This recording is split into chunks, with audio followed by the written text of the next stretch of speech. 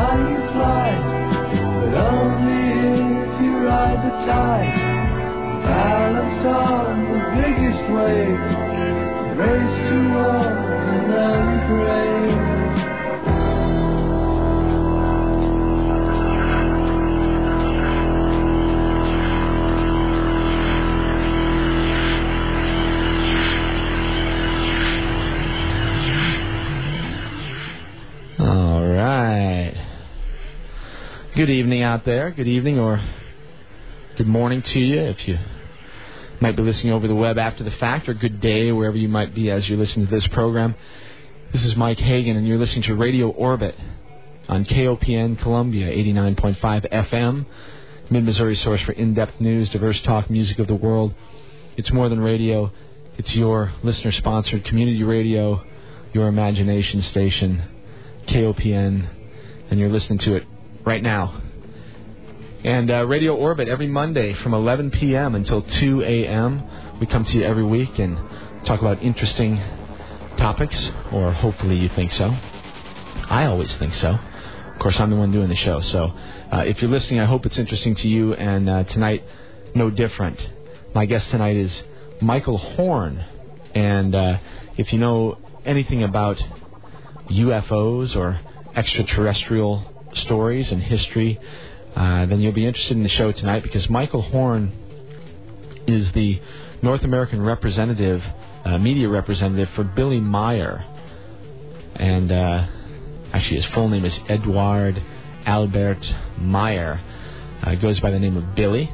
But anyway, the Billy Meier story is probably the most well-documented and most time-tested of all of these UFO ET stories, at least that I've researched over the years. And tonight we're going to be talking to Michael Horn about Billy Meier. And that's coming up in about, 50 minutes, 55 minutes, something like that.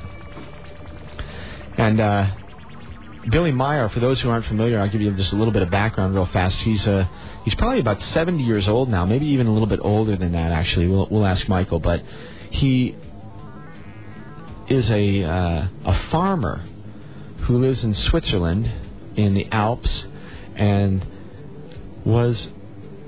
has been just a regular guy most of his life. But the story is that many, many years ago, over 50 years ago, he was either contacted or somehow made contact with extraterrestrial biological entities from the constellation of the Pleiades, and they call themselves the Plejaurans or Plejorans. And anyway, Michael Horn, for 27 years now, has researched the Billy Meier story, is personally familiar and friends with Billy Meier, and it should be a really interesting conversation tonight between me and Michael. And I'm go into this as a skeptic, as I hope you guys do as well. These stories are always fraught with contradiction and misunderstanding and lots of things that are difficult to perceive and to reconcile, especially when you come from a reductionist, materialist, Cartesian society such as our own. So take that for what it's worth, but stick around for the next couple hours, and you'll hear Michael Horn tell us the story of Billy Meier. And it's a very interesting story, and it's one, as I said, that has sort of withstood the test of time. The story began in the early 70s, at least that's when it became publicized, in the early to mid-70s, and it has been debunked as much as anything has been debunked, but it has still sort of come out on top. And that's why I chose this story to cover. You know, I've always been interested in this stuff, but I don't talk about UFOs and ET too much just because of that exact reason. It's so muddy that it's very difficult to get information that you can trust, or that you can believe is valid, or that can be verified. And one of the interesting things about the Meier story is that there's a bunch of stuff now that's historical, and it is verifiable because things have actually come down the way that he said that they would. And so that's sort of a side note. But the interesting thing is that this story, as you will see, will become less about UFOs and ET as it is about prediction and prophecy and ideas about the future. And this is what we'll be talking about with Michael Horn, again, the North American media representative for Billy Meier, a Swiss farmer who believes that he was contacted by extraterrestrials and is in continued contact with them to this day, and has been for some 50 years. And he's, as I said, an older man now, in his 70s probably. So that's coming up in just about 50 minutes. So stick around. In the meantime, we'll do what we always do during the first hour here. Let me do a quick thank you to Debbie, Free Range Radio Theater, as always, bringing you fun stuff on Monday nights. The Behind the Door, what a cool show that was Debbie just did. She always has, I don't know where she finds this stuff, but she finds these great old radio programs from the 40s and the 50s and the 30s and who knows when. But anyway, she always does great stuff. So if you've been listening to Free Range Radio Theater, this show tonight will probably dovetail pretty well with what Debbie was doing. So hopefully you'll stick around, and you'll be back again next Monday to hear Debbie's show. And of course, before Debbie, Calvin and Jason doing it up. Jazz plus blues equals soul. Monday night's always fun. Entertainment at its finest on KOPN. And of course, stick around after my show for Curtis, the boogeyman, always rolling in around 2 o'clock, playing some music for you, and doing a little bit of talk as well. So that's all coming up next week and tonight after the show. Okay, thanks to everybody listening over the web. I've got a lot of email over the last week. My gosh, the Jay Widener show really struck a chord or something, and I appreciate the response. Apparently, everybody really liked the show and was a lot of people were absolutely blown away by what Jay had to say. And if you're interested in that stuff, and if you didn't hear the show, go onto the web at www.radioorbit.com. That's RADIORBIT.com. And go to the archives page, and you can listen to the show if you missed it last week. But the Jay Weidner show was one that was sort of unexpectedly drew a whole lot of attention and a lot of response from you guys out there. So I appreciate it, and I'm glad you like the show. And as a matter of fact, I was going to mention this when I talk about some upcoming guests in just a few minutes, but Jay's partner and co-author of Monument to the End of Time, his name is Vincent Bridges, and I know Vince as well, and for whatever reason, I hadn't really thought to get in touch with Vince to do a show. I had only contacted Jay, but after the response that I got from all of you, I decided that I would talk to Vince and see if he would do a show as well. So Vincent Bridges will be on the show sometime in the next few weeks. I'll try to make it as soon as possible so that the information that you heard from Jay Weidner will still be sort of fresh in your minds as we talk to Vincent Bridges. But regardless, whenever we have to do it or whenever we have the opportunity to do it, we will have Vincent Bridges on the show. And as I said, he was the co-author of Monument to the End of Time, Fulcanelli, Alchemy, and the Great Cross at Andai. So that's all coming up in the next few weeks. All right. Email address here, orbitradio@aol.com. If you have any questions, comments, concerns, ideas for shows, whatever, feel free to contact me. I have no problem reading the email, and I'll respond if I can. And I appreciate everything that you guys have to say, and I try to incorporate that stuff into the show and take it to heart. So please feel free to send me a note if you'd like at orbitradio@aol.com. As I said earlier, the website, www.radioorbit.com, just one O in the middle there. And the phone number here in the studio is area code 573-874-5676, 1-800-895-5676. When we go to music or when we go to break, if you want to call me in the studio, you're welcome to do that. And I'm not sure if Michael wants to take any calls tonight. We'll have to decide that as we get going, but we may take some calls toward the end of the show, and if we do, I'll give that number out when we get to that point. Okay. All right. We'll do space weather in a bit, but let me talk real quick about a couple of the guests that are coming up over the next few weeks. As I said tonight, Michael Horn, the North American representative and an expert for over 25 years on the Billy Meyer contact story. Next week, Nassim Haramein.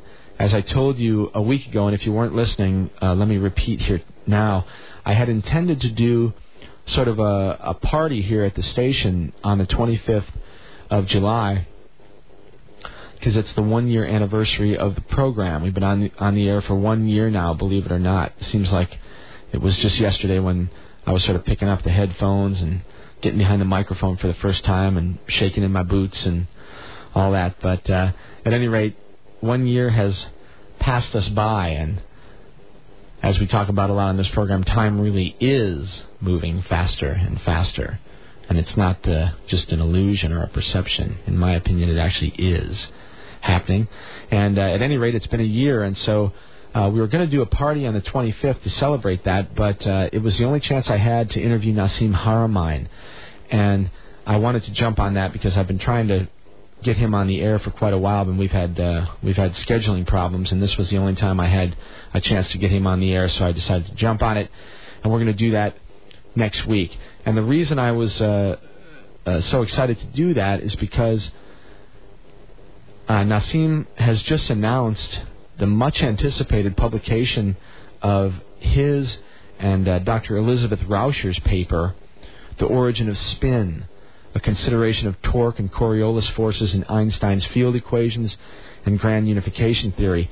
And as I said last week, that sounds like a mouthful, but the bottom line is it's a groundbreaking paper that proposes a solution to the long sought-after unified field theory. And it may revolutionize our understanding of physics as we know it. And it's going to be published in the peer-reviewed Noetic Journal, a very respected scientific journal. And I'm very excited to have Nassim on the show next week to talk about all this stuff. So that's coming up next week. And as for the party, we're going to move it out just 1 week. It'll be August 1st, that first Monday in August. And if you're listening to the show, you're welcome to the party. That's the only rule. All you got to do is know about it. So if you're interested in coming down here and having sort of a fun night, we're probably not going to have a guest that night. I might get Kent Stedman on the air just for a few minutes just to say hi, because Kent was, of course, on the inaugural program a year ago, and him and I have been talking about it, and he's excited. He actually was talking about coming to town maybe. I'd love it if Kent could come to town and meet some of you guys as well, and I'm actually very interested in hoping to meet some of my listeners as well. So on August 1st, mark it on your calendars. We're going to have sort of a listener party down here at the station, 915 East Broadway, 11 p.m. Be there or be square. If you have any questions about it, just email me at orbitradio@aol.com. All right? Okay, let's see. What else? I told you about Vincent Bridges. Nick Cook and I are working on another show. I was thinking August 8th, but it might not be then. Regardless, Nick will be on the show again very soon. John Lash, I've mentioned him over the last few weeks. Gnosticism, ancient mysteries, ancient alchemical text, manuscripts, linguistics, Coptic, the Archons, shamanic traditions, all kinds of secrets that John Lash has to share with us.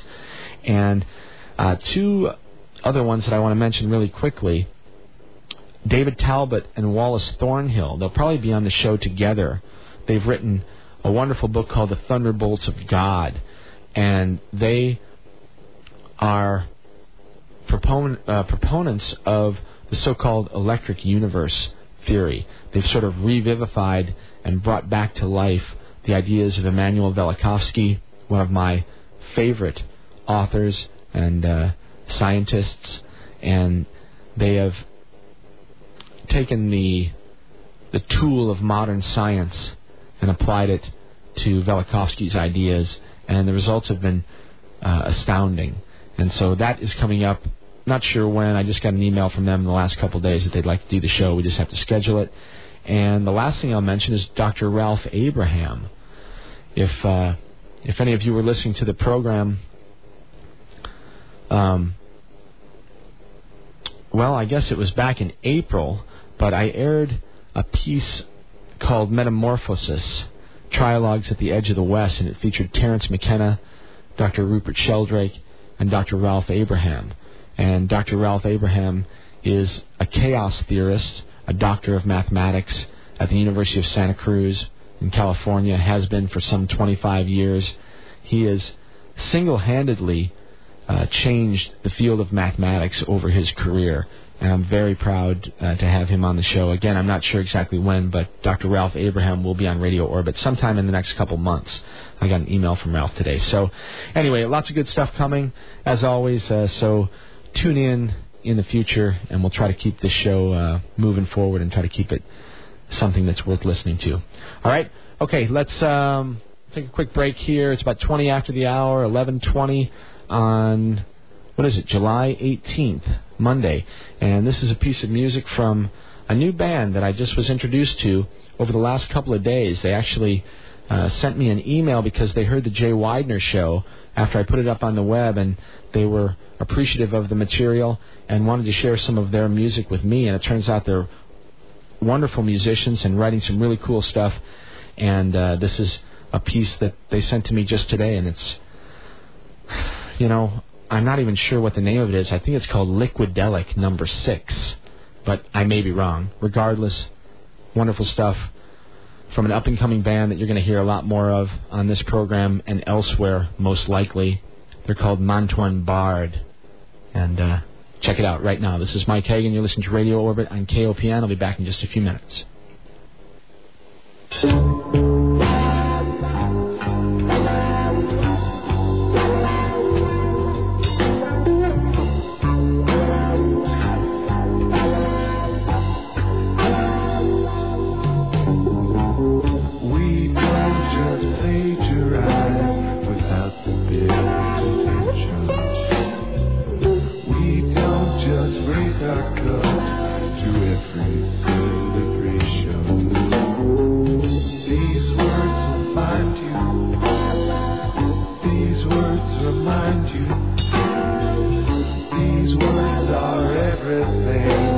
threaten to confine you. And when the brother comes to find you gone.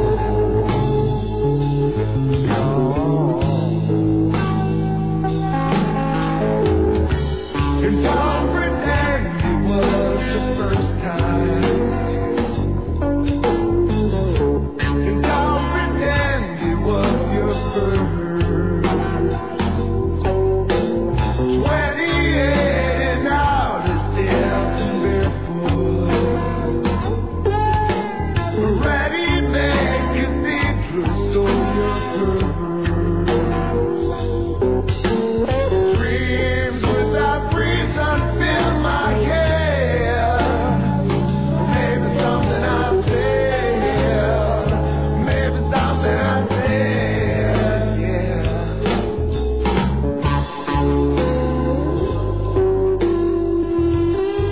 Oh, yeah.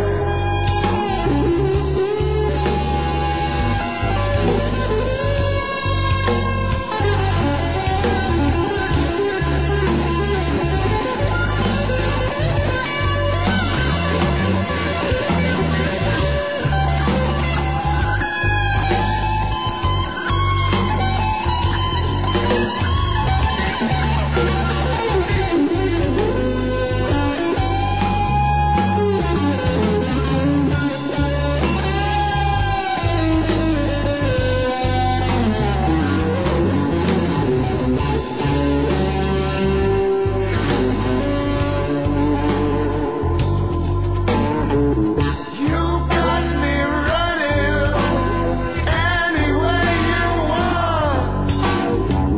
You got me hiding under everything you stop. These words remind you. These words around you. These words are everything. They're certain to confine you. Yeah. We don't just raise our cups to every celebration. Dreams without reason fill my head. Maybe something I said.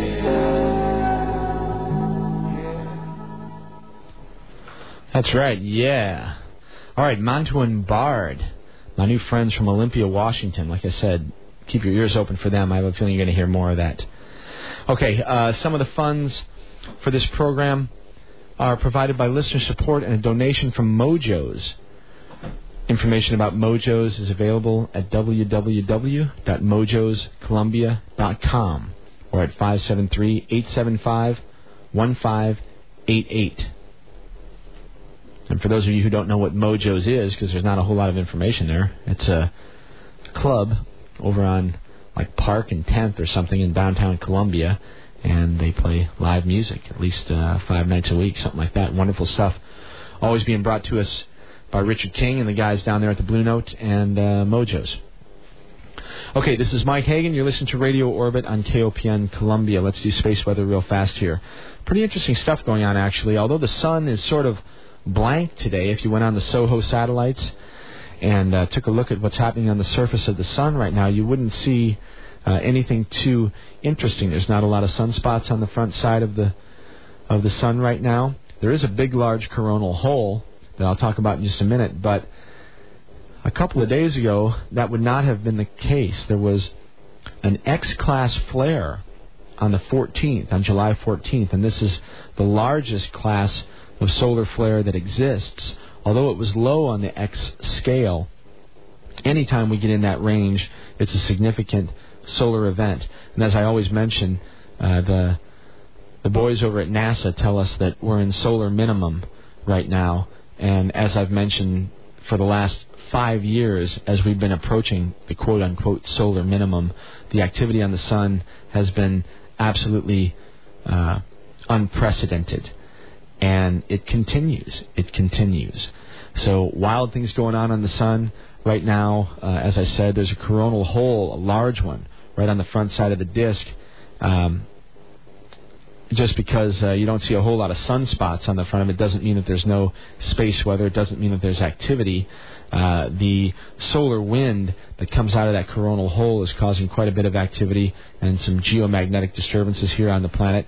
A coronal hole, by the way, is a region above the visible surface of the sun where the magnetic fields, typically the magnetic fields of the sun, at least as far as we know, and I like to qualify all this stuff because the sun is still quite a mystery to us as well, but what the people who study this say is that a coronal hole happens when an area of the surface of the sun is failed to be protected by the solar magnetic fields.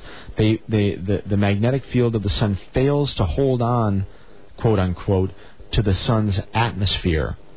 And when that happens, all kinds of hot gases flow out of that hole into space, and it becomes a stream of particles of matter, literal matter from the sun that then is spewed out and affects the entire solar system, but certainly we are affected here on Earth by it, and it affects the magnetic fields here on our planet and our weather and volcanism and earthquake activity and all these things. As I say over and over again, the sun is the heart of our solar system. It is 99.9% of the mass and energy of everything in the system. All the planets, all the asteroids, all the moons, everything. The sun, 99.9%. Okay? So when something happens on the sun, whether you perceive it or not, it is relevant and it affects everything in the system. So that's always going on. And this particular solar wind that is probably going to start to interact heavily with the Earth's magnetic field starting maybe tomorrow, maybe the 20th, maybe the 21st. It's difficult to tell sometimes because of the speeds and the measuring equipment, but that's going to shake up our planet's magnetic field, and you'll probably see some interesting aurora activity over Canada and some of the northern states in the United States here. So keep your eyes out if you're in the northern latitudes, if you're in the northern hemisphere here. If you want to see some nice aurora borealis over the next few nights, it'll probably be on display thanks to Old Soul. Okay, the International Space Station is up there, as it always is, and I had a couple of questions on email of whether that is actually visible, and it is.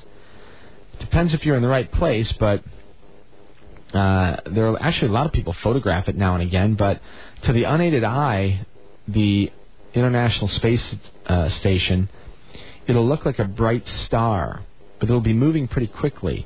It'll just look like a bright point of light, which is actually the solar arrays of the International Space Station. The way that it collects energy from the sun reflect light.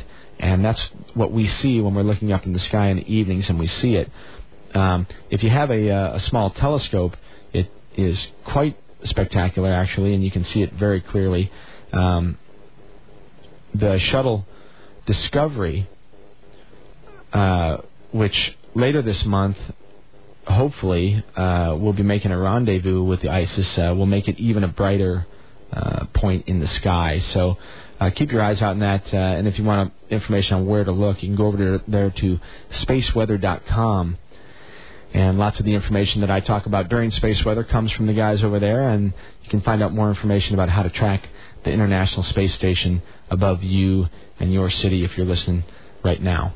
Okay, speaking of spaceships and crews in space, there is a pretty interesting story, and I forget the guy's name. I actually should have written it down here, but I didn't, and it just escapes me now.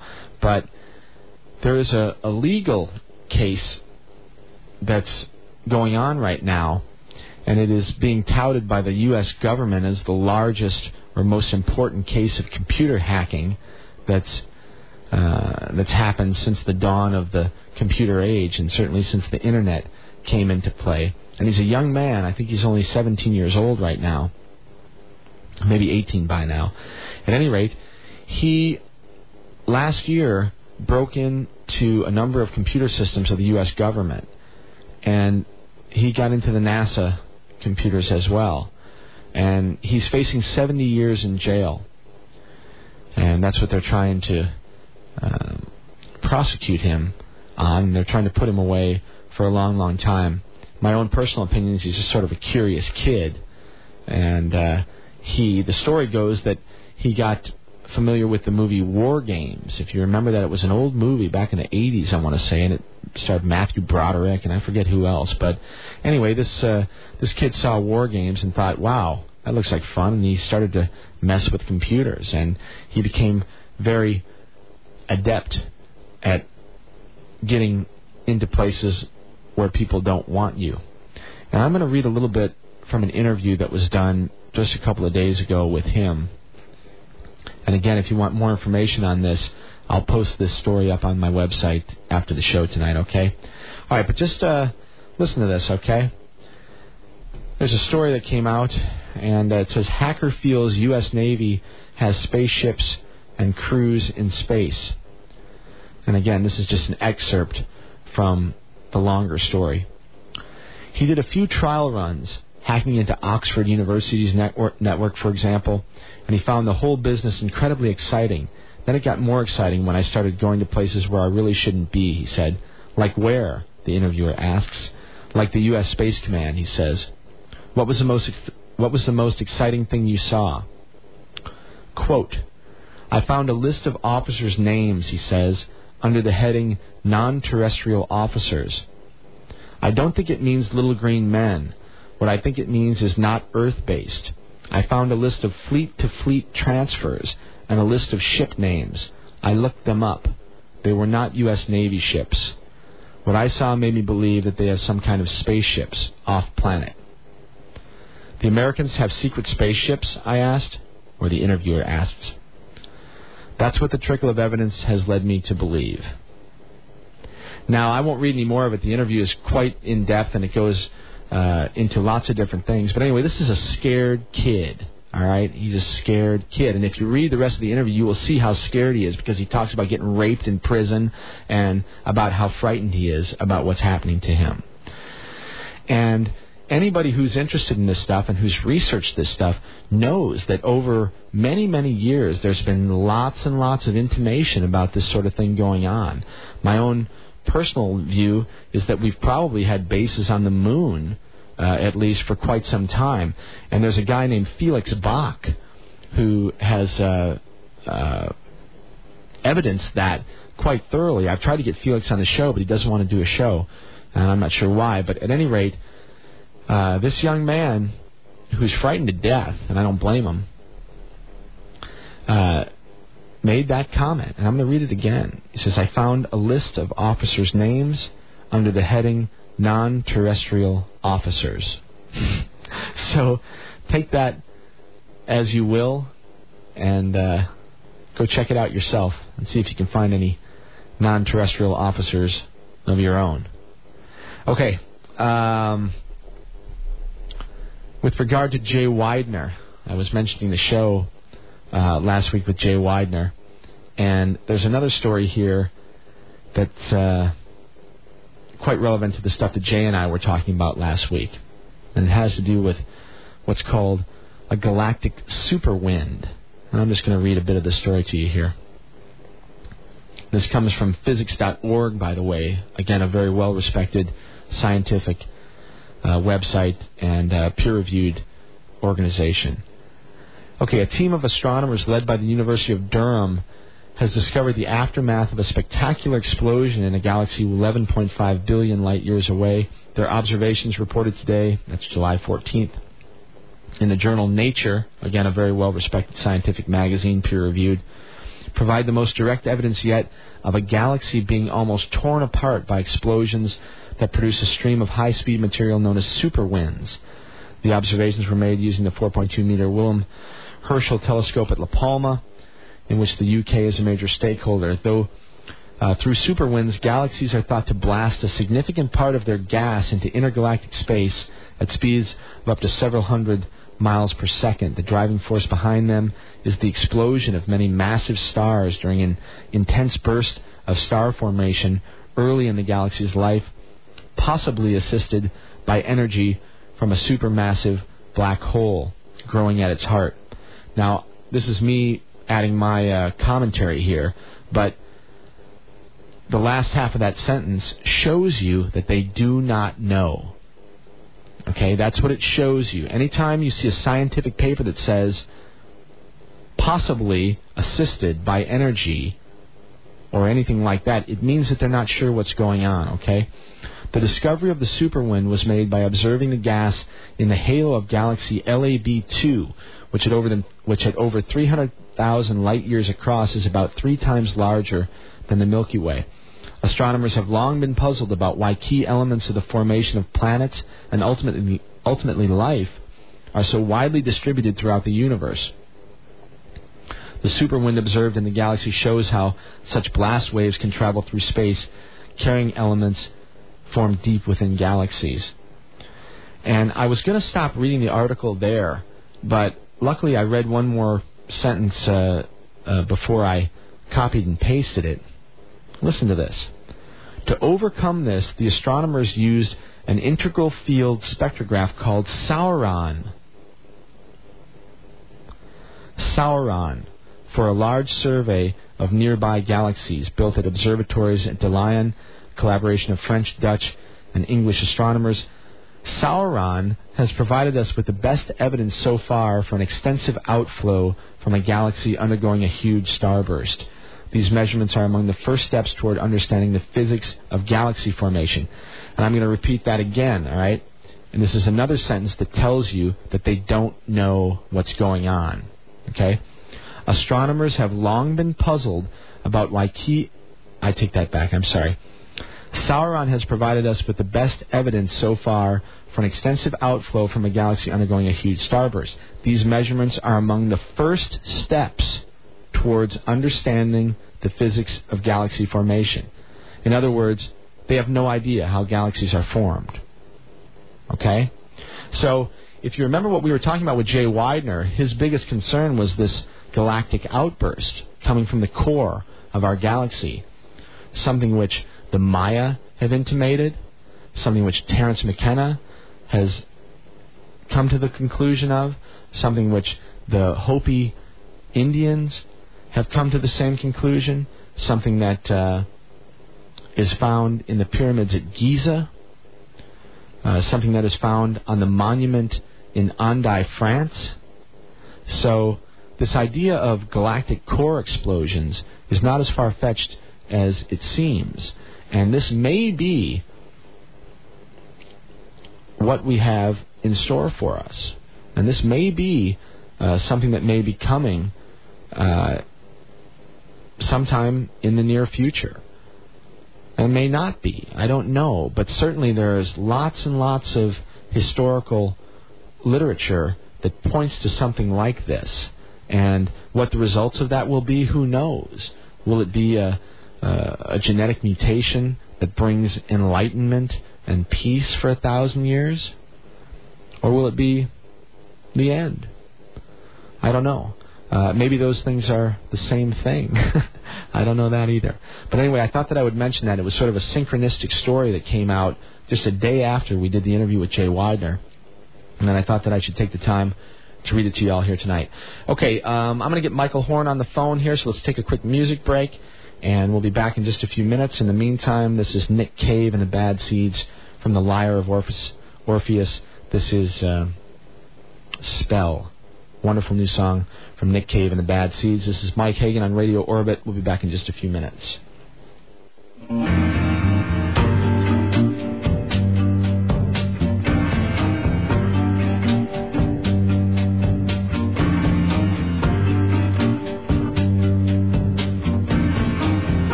Snow-caked hedgerow side, led down upon the drifting snow, sleep beneath the melting sky. A whisper of your name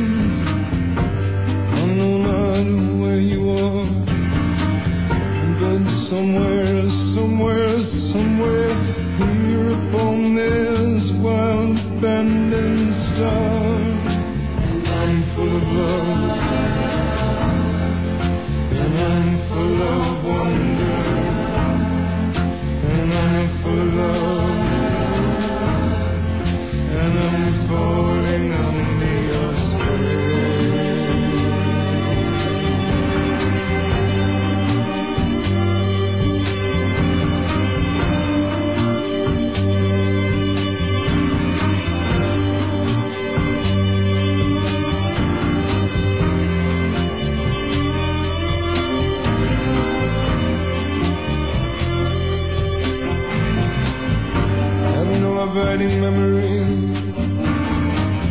No awakening, no flaming dark, no word of consolation, no arrow through my heart, only a feeble notion, a glimmer from afar that I cling to with my fingers as we go spinning wildly through the stars. And I'm full of love, and I'm full of wonder, and I'm full of love, and I'm falling under your spell.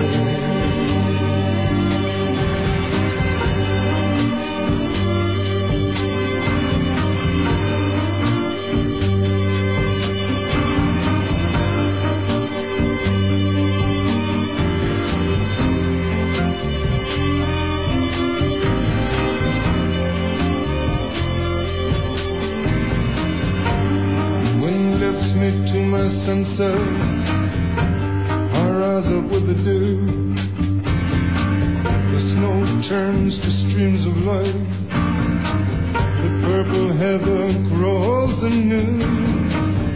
I call you by your name. I know not where you are, but somehow, somewhere, sometime soon, upon this wild abandoned star, and I'm full of love, and I'm full of wonder, and I'm full of love, and I'm falling under your spell.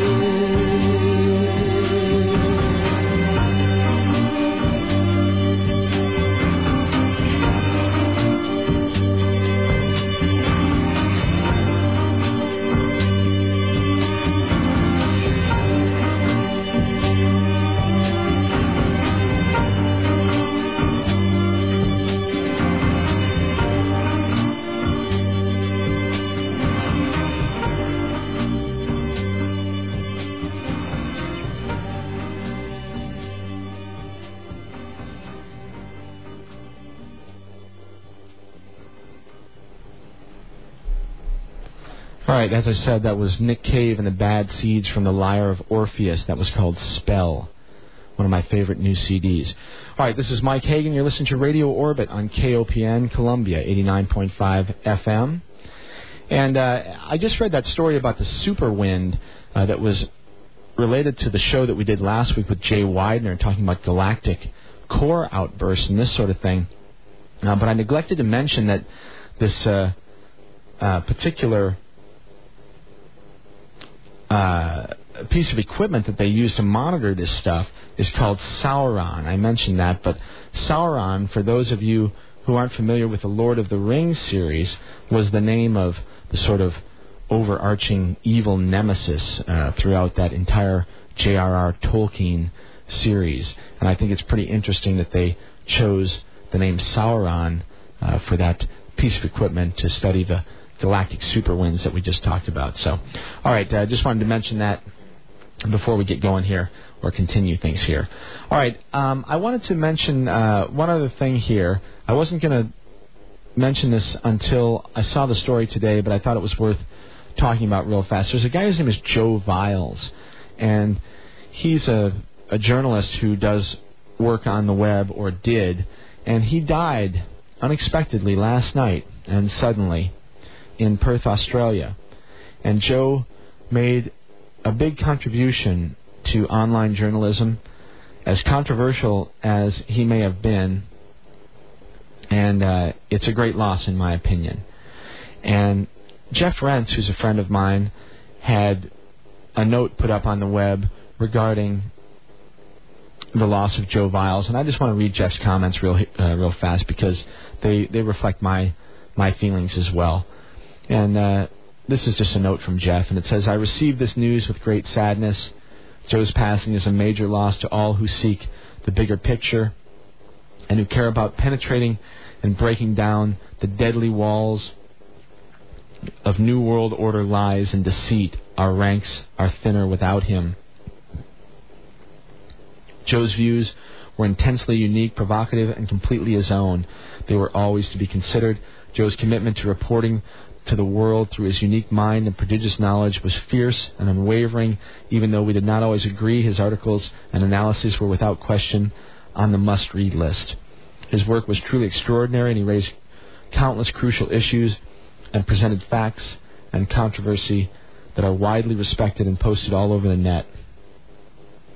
His site will remain a repository of extraordinary reporting and present a remarkable challenge for all of us who seek to stretch our worldviews and discern the truth.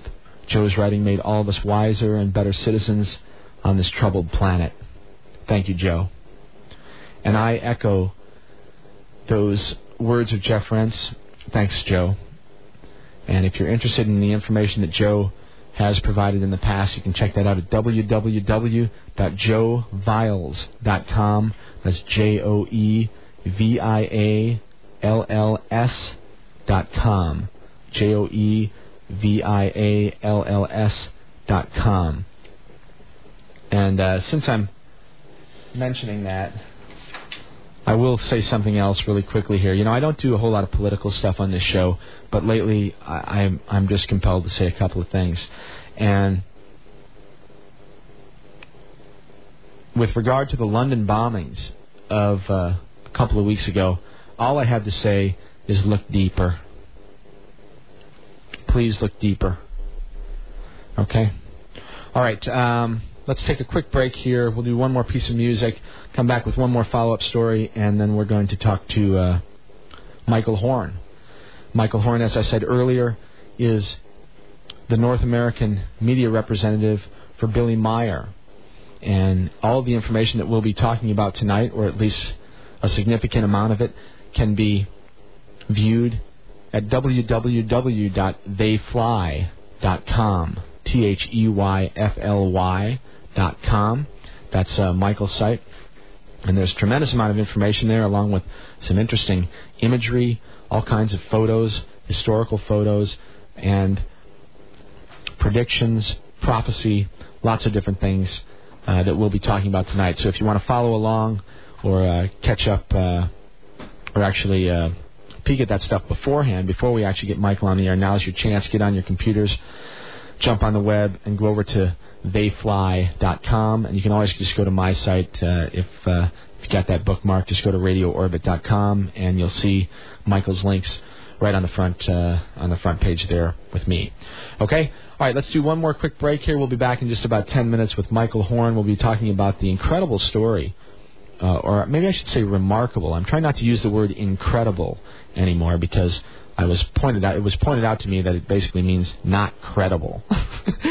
So I'm not using the word incredible if I can help it, although it's really difficult for me because I used to say that all the time.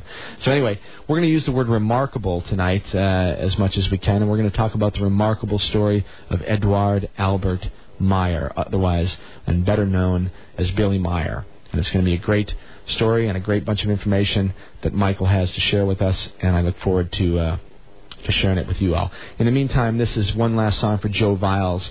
It's the Tragically Hip, and the song is called Leave.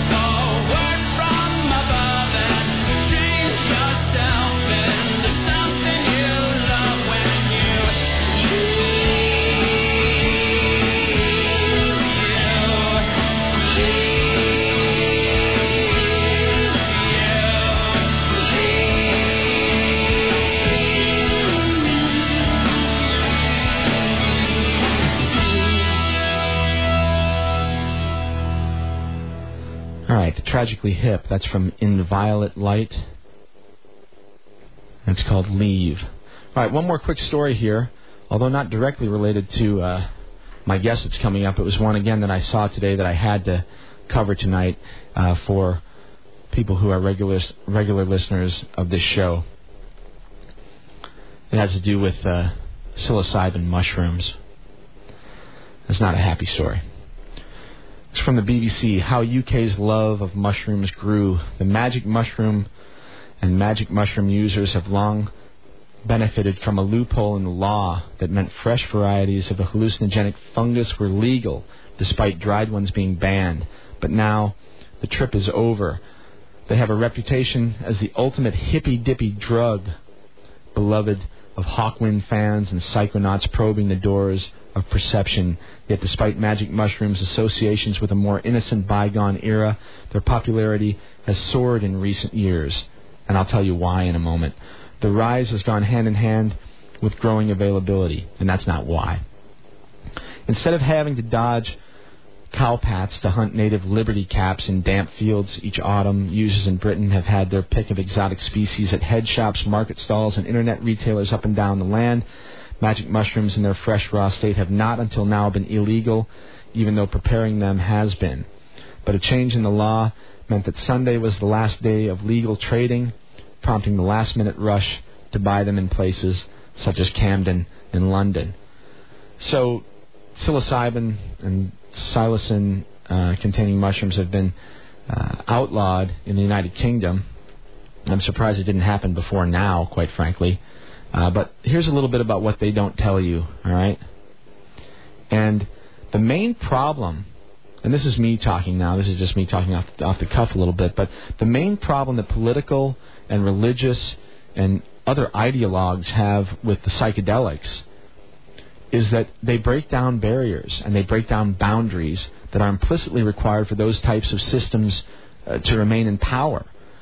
This is why the mushroom is such political dynamite. It makes those who take it in sufficient amounts, it makes them question. It makes them question everything.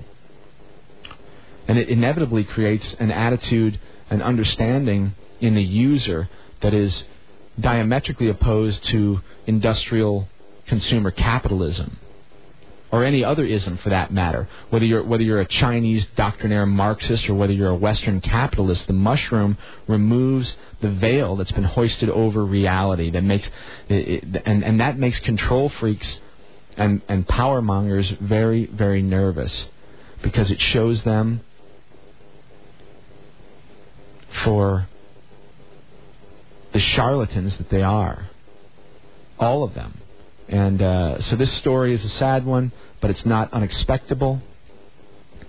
And regardless of their legal status, it's my opinion that people should take time and learn about these substances. Okay? All right, that's that. My guest tonight is Michael Horn. He has a very interesting past. He's done many, many things. He has many accomplishments. Although tonight he'll be talking to us as the North American media representative for Edward Albert Meyer, better known as Billy Meyer. And if you're not familiar with the Billy Meyer story, this is the way to get familiar. Michael Horn has the goods, and tonight he's going to share some of them with us. So without further ado, let's bring it up to speed right now and say hello to Michael Horn. Michael, thanks very much for being on Radio Orbit tonight. Appreciate you being here. Well, thank you very much, Mike. It is truly my pleasure to be here. Can you hear me okay through this headset? Yeah, I think we're sounding fine. Good. I think we're sounding fine. Signals look good. So, all right. Well, Michael, let's start things off with maybe just a little bit of background. Maybe a little bit of background on yourself, as much as you'd like to give. But then let's do a general background on the Billy Meyer story for the people who aren't familiar with the story, and then we'll get a little bit deeper into what the story means. And I want to say up front that the UFO ET side of the story is certainly a significant side of the story, but it's certainly not the full story. And there's a lot of there's a significant part of the story that goes way beyond things that fly in the sky.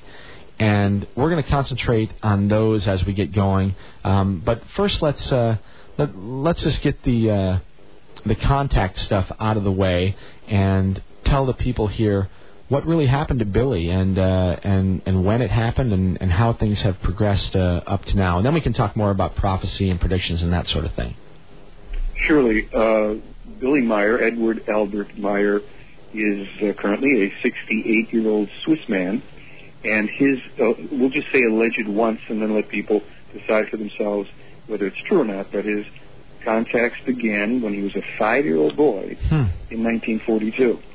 And they also, again, we've said allegedly once, so I won't do it again. They continue to this day, and they are with a race of human beings who have contacted him and worked with him since he was a child for specific purposes that are related to not only our past and our present, but our future.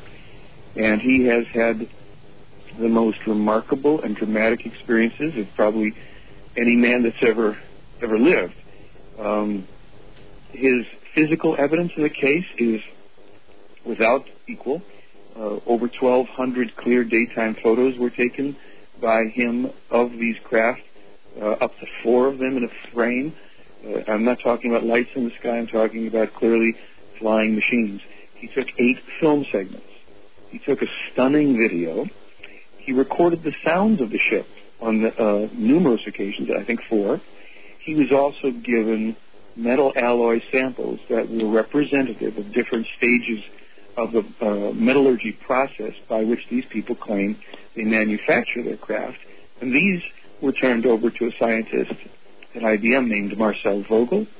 All samples of all of these different areas of evidence were examined, and they were deemed to be authentic, not hoaxed, and they remain irreproducible. The scientist Marcel Vogel outright said that with any technology available to him, he could not begin to duplicate the metals that he had in front of him. Okay, now it went on from there. When were those? I'm sorry to jump in, but give me a time frame. When was those original photos and video and the stuff you're talking about? When did that stuff occur? Well, Meier's first photos, he took them in 1964 in India, and a story was written about him in a newspaper there called the New Delhi Statesman.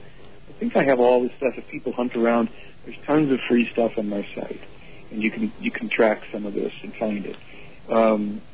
Billy took his whole series of photos at that time. Not only did he photograph the craft, but he visited with one of his ET contactors in India, where he was staying at an ashram where he was studying Buddhism at the time. He was actually ended up studying all of the world's major religions as part of his own training. Mm-hmm. And there was a woman who came down from one of the ships and met with Billy and walked around with him. And interestingly enough, about 5 years ago, a woman came forward who was a retired UN diplomat from Cambodia. She had been receiving messages from people, email and what have you, because of her connection to the very ashram where Billy had been staying, as his story starts to spread more and more around the world. Okay. She came forward and gave quite an interview where basically what she said was she, her sister, her grandfather, who was the head of the ashram, and all the people at the facility not only knew and had met Billy Meier, they saw the ships, and they saw Meier walking with his woman, and that the man was truthful. She herself had a visit from this woman in her own room, and she would fall asleep at night as a little girl. And thank you very much. That's, part of it. There's well over 120 witnesses to the case, 5 of the photographers as well. So we have here also a new category of physical evidence that people can find on the site, and those are stunningly unusual finger, hand, and arm prints that are virtually etched into the paint finish of the hood of a car at the center there in Switzerland, which have remained visible and clear as day for over a year through the Swiss summer and winter and through the summer again here. And I saw them, and we had a TV crew that's doing a special for Discovery Channel, and they came and they filmed them, and we're certainly open to having scientists come and examine them. Sure. You can see the papillary lines in the fingerprints. And 6 fingers and a thumb on each of the hands. Wow. That's just the physical evidence stuff. And again, we consider it the least important. Right now, and again, with regard to photography and video and these sorts of things, this is long before the age of Photoshop, long before the age of the proliferation of computers and this sort of thing. So let's talk a little bit about the difficulty of doing something like that in 1964 or 1975 or whatever, all of these original photographs over that first 10 or 12 year period. Let's talk a little bit about that. Well, you hit the nail on the head here because, first of all, in case anybody who's listening has not yet looked and seen, Meyer it's a one-armed man.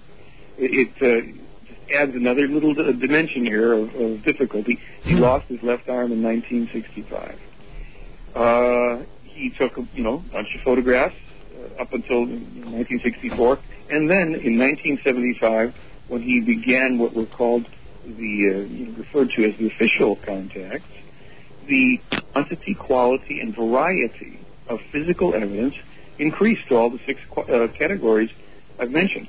And during the course of an investigation, where the lead investigator is the Lieutenant Colonel Wendell Stevens, U.S. Air Force retired, and Lee and Britt Elders, 2 top-level private investigators and security experts, their 6-year-long investigation could find no collaborators, no conspirators, no financial trail, no technology anywhere near capable of making any of the physical evidence. Very interesting. All right, hey, look, before we continue, I'm going to give out the website address real fast again. I also want to do a quick station ID here. You're listening to Radio Orbit on KOPN Columbia 89.5 FM, and my guest tonight is Michael Horn, and we're going to be discussing the Billy Meier contacts and extraterrestrial contact information that has been ongoing now for some 50-plus years. The website for my guest, Michael Horn, is www.theyfly.com. Theyfly, THEYFLY.com. You can get there directly, or you can get there through my site at radioorbit.com. And as Michael mentioned just a few minutes ago, there's a tremendous amount of information there, and most of it is available for free. You can just go peruse it and check it out and download it and make what you will of it. But the further we get into it, it does become an inexplicable story. And so, Michael, as I said earlier, it's before I brought you on the air, I talk about a lot of strange things on this show, but I have sort of stayed away from the ET UFO topic. Not fully. I talk about it once in a while, but I don't do it very often, only because the waters are so muddied now after all these years. But this is one that we can go back and go back and go back to where the waters were much clearer. And that's why that was the main reason why I decided that we should talk about this with you, and you were the guy to do it, because you've been studying this particular story for nearly 30 years now, I think. Yeah, 26 plus years. Wow. Okay, so let me mention the book real fast too. Should I mention here Guido Moosberger's book? I think it's called And Yet They Fly. And again, much of this information is included in this book, And Yet They Fly, which was released, I think, in September of 2001. There's a new version. Okay. It's called And Still They Fly, and that came out last year, and we have that and the DVD and everything. Okay. Well, let me ask you one more question with regard to this historical stuff. There is, I believe, in Mr. Moosberger's book, they talk about assassination attempts as well on Mr. Meier. Is that something that you found to be valid as well? Yes, 21 now documented attempts. I've talked to witnesses to about 12 of them. Quite serious, quite real. There are even some photographs in the book showing, a bullet and a hole in the jacket where he placed some protection. It's a very bizarre thing. There have been people with rifles and handguns and knives and hatchets and you name it. And the lead investigator was sitting with Meier early on in about, I think, 78. They're sitting outside interviewing, and suddenly Meier literally fell forward into his lap out of nowhere. and they heard a crackling sound at the same time, and they didn't know what had happened. Meyer didn't even know why he fell from a sitting position. They got up, and where Meyer's head had been was a .22 dum-dum bullet stuck in the wall. And so that was a time when Meyer was receiving protection, apparently from his contactors, and they somehow moved him out of the way when the bullet came. And Lieutenant Colonel Stevens was there, and he said, I was there. There was no hole in that wall before Billy fell forward, and there was a bullet in it when we got up, and other people heard the shot, et cetera, et cetera. So the man has been a target of 21 attempts in his life, and the truth of the matter is it's not simply because of the UFOs or the ETs, but it's the deeper content of the case and the enormous controversy that this will bring to our world regarding our religions, our political systems, economic systems, you name it. And there are powers that be that apparently would prefer that he wasn't around to, tell his story. Wow. All right. Now, okay, so over all these years, there has to have been a tremendous amount of effort to debunk all of this as well. Yes. Yeah. Sure. And there still is. I mean, the effort to debunk Billy is, it's gone on literally for decades. And in 2001, after reading stuff from people, it was just really outrageous, I finally decided to do something about it. So I made an appointment to go over and visit with a group, the TOPS, actually, International Professional Skeptics Group. They're known as CFI, Center for Inquiry West, in Los Angeles. Right out of California. And they're associated with James Randi, also known as the Amazing Randi, the magician skeptic. And I went in and I showed them Meyer's films and photos, and I've actually put some of these on the DVD so people can see for themselves and, just have the experience, so to speak. And I said, okay, what do you think? And they said, this is an easily duplicated hoax. So I turned to the guy and I said, okay, fine. How about you duplicate one of Meyer's 1,200 photos and one of his 8 film segments? He said, oh, sure, we can do that. I said, great. I stayed in touch with this fellow, Vaughn Reese, over the period of the next few months. I called him several times, dropped in on him once or twice more, and nothing was forthcoming. And basically they kind of just faded away until March of last year, when they finally posted 6 little photos of a model that they'd somehow suspended, and they took these photographs. It was kind of cute. So I was being interviewed on this Art Bell show, Coast to Coast, last year, and I was doing a shellacking job on the skeptics, and the guy called in and was protesting, and he said, well, we've duplicated the effect of Meyer's photos. And I said, well, number one, anybody can duplicate the effect. Go around a sci-fi video and you'll see something flying around. But I said, that there are, as I pointed out to you numerous times, there are test parameters that Meyer's photos and films were subjected to, and they're rather stringent and specific. And so then Art Bell said, yeah, will you submit your photos for the same test? And the skeptic said no. And that literally ended it. Wow. He was off the air. Yeah. And then James Randi retracted his claim about a month later that the case was a hoax. And they've gone nuts trying to, regain some ground on this, but they can't because they never did submit the film segment they thought they could make. I was told, I put this one film segment on the DVD that is really stunning, where Meyer zooms in broad daylight right onto the object. You can see 2 lights in broad daylight alternating off and on from the ship. And, I mean, you're talking about a huge metallic object with lights, broad daylight. And this guy had said to me, the skeptic had said, well, Meyer just scratched the negative of this film model with a pin. So last year I went over with a Hollywood producer who did the movie Solaris, and we went to a couple of guys who own a company that won the Academy Award for Special Effects for Independence Day. I showed him Meyer's photos, and I showed him the films, and I brought this one film up, and I said, so tell me, is that a model that the guy scratched the negative with a pen? They both literally laughed out loud. And they said, first of all, that's not a model. We know models. And second of all, we know the technique of scratching the negative, and that ain't it. So I said, okay, can you duplicate this man's films? And they said, well, if we could duplicate them, we would have to go to CGI, the computer-generated images. Right.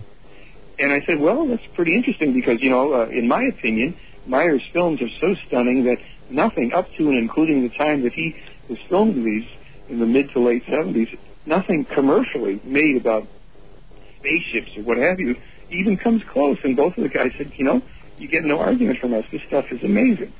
So those were two more current experts. No longer with us is a fellow named Wally Gentleman, who was a special effects expert from the Canadian Film Board, who did the special effects for Kubrick's 2001. And he said, this is actually a document on my site where I list comments from different scientists and experts who looked at Meyer's evidence and who really basically said, this is not to be laughed at. This is not hoaxed. And of course, people want to ignore that, and mainstream scientists now won't talk about it, and skeptics will still take shots at it. I was just on a blog board earlier this evening shellacking a guy who was saying, the Meyer case is a hoax, and I said, okay, here's the scientific quotes. Prove it. Right. Argue with these guys. Right. I had a physicist stand up. It goes on and on. There are people that are solidly behind the case because they know it's real. But a lot of them also are not willing to step forward as credible scientists and venture into the fray unnecessarily. Right. There's no payoff for them, except for the bad one.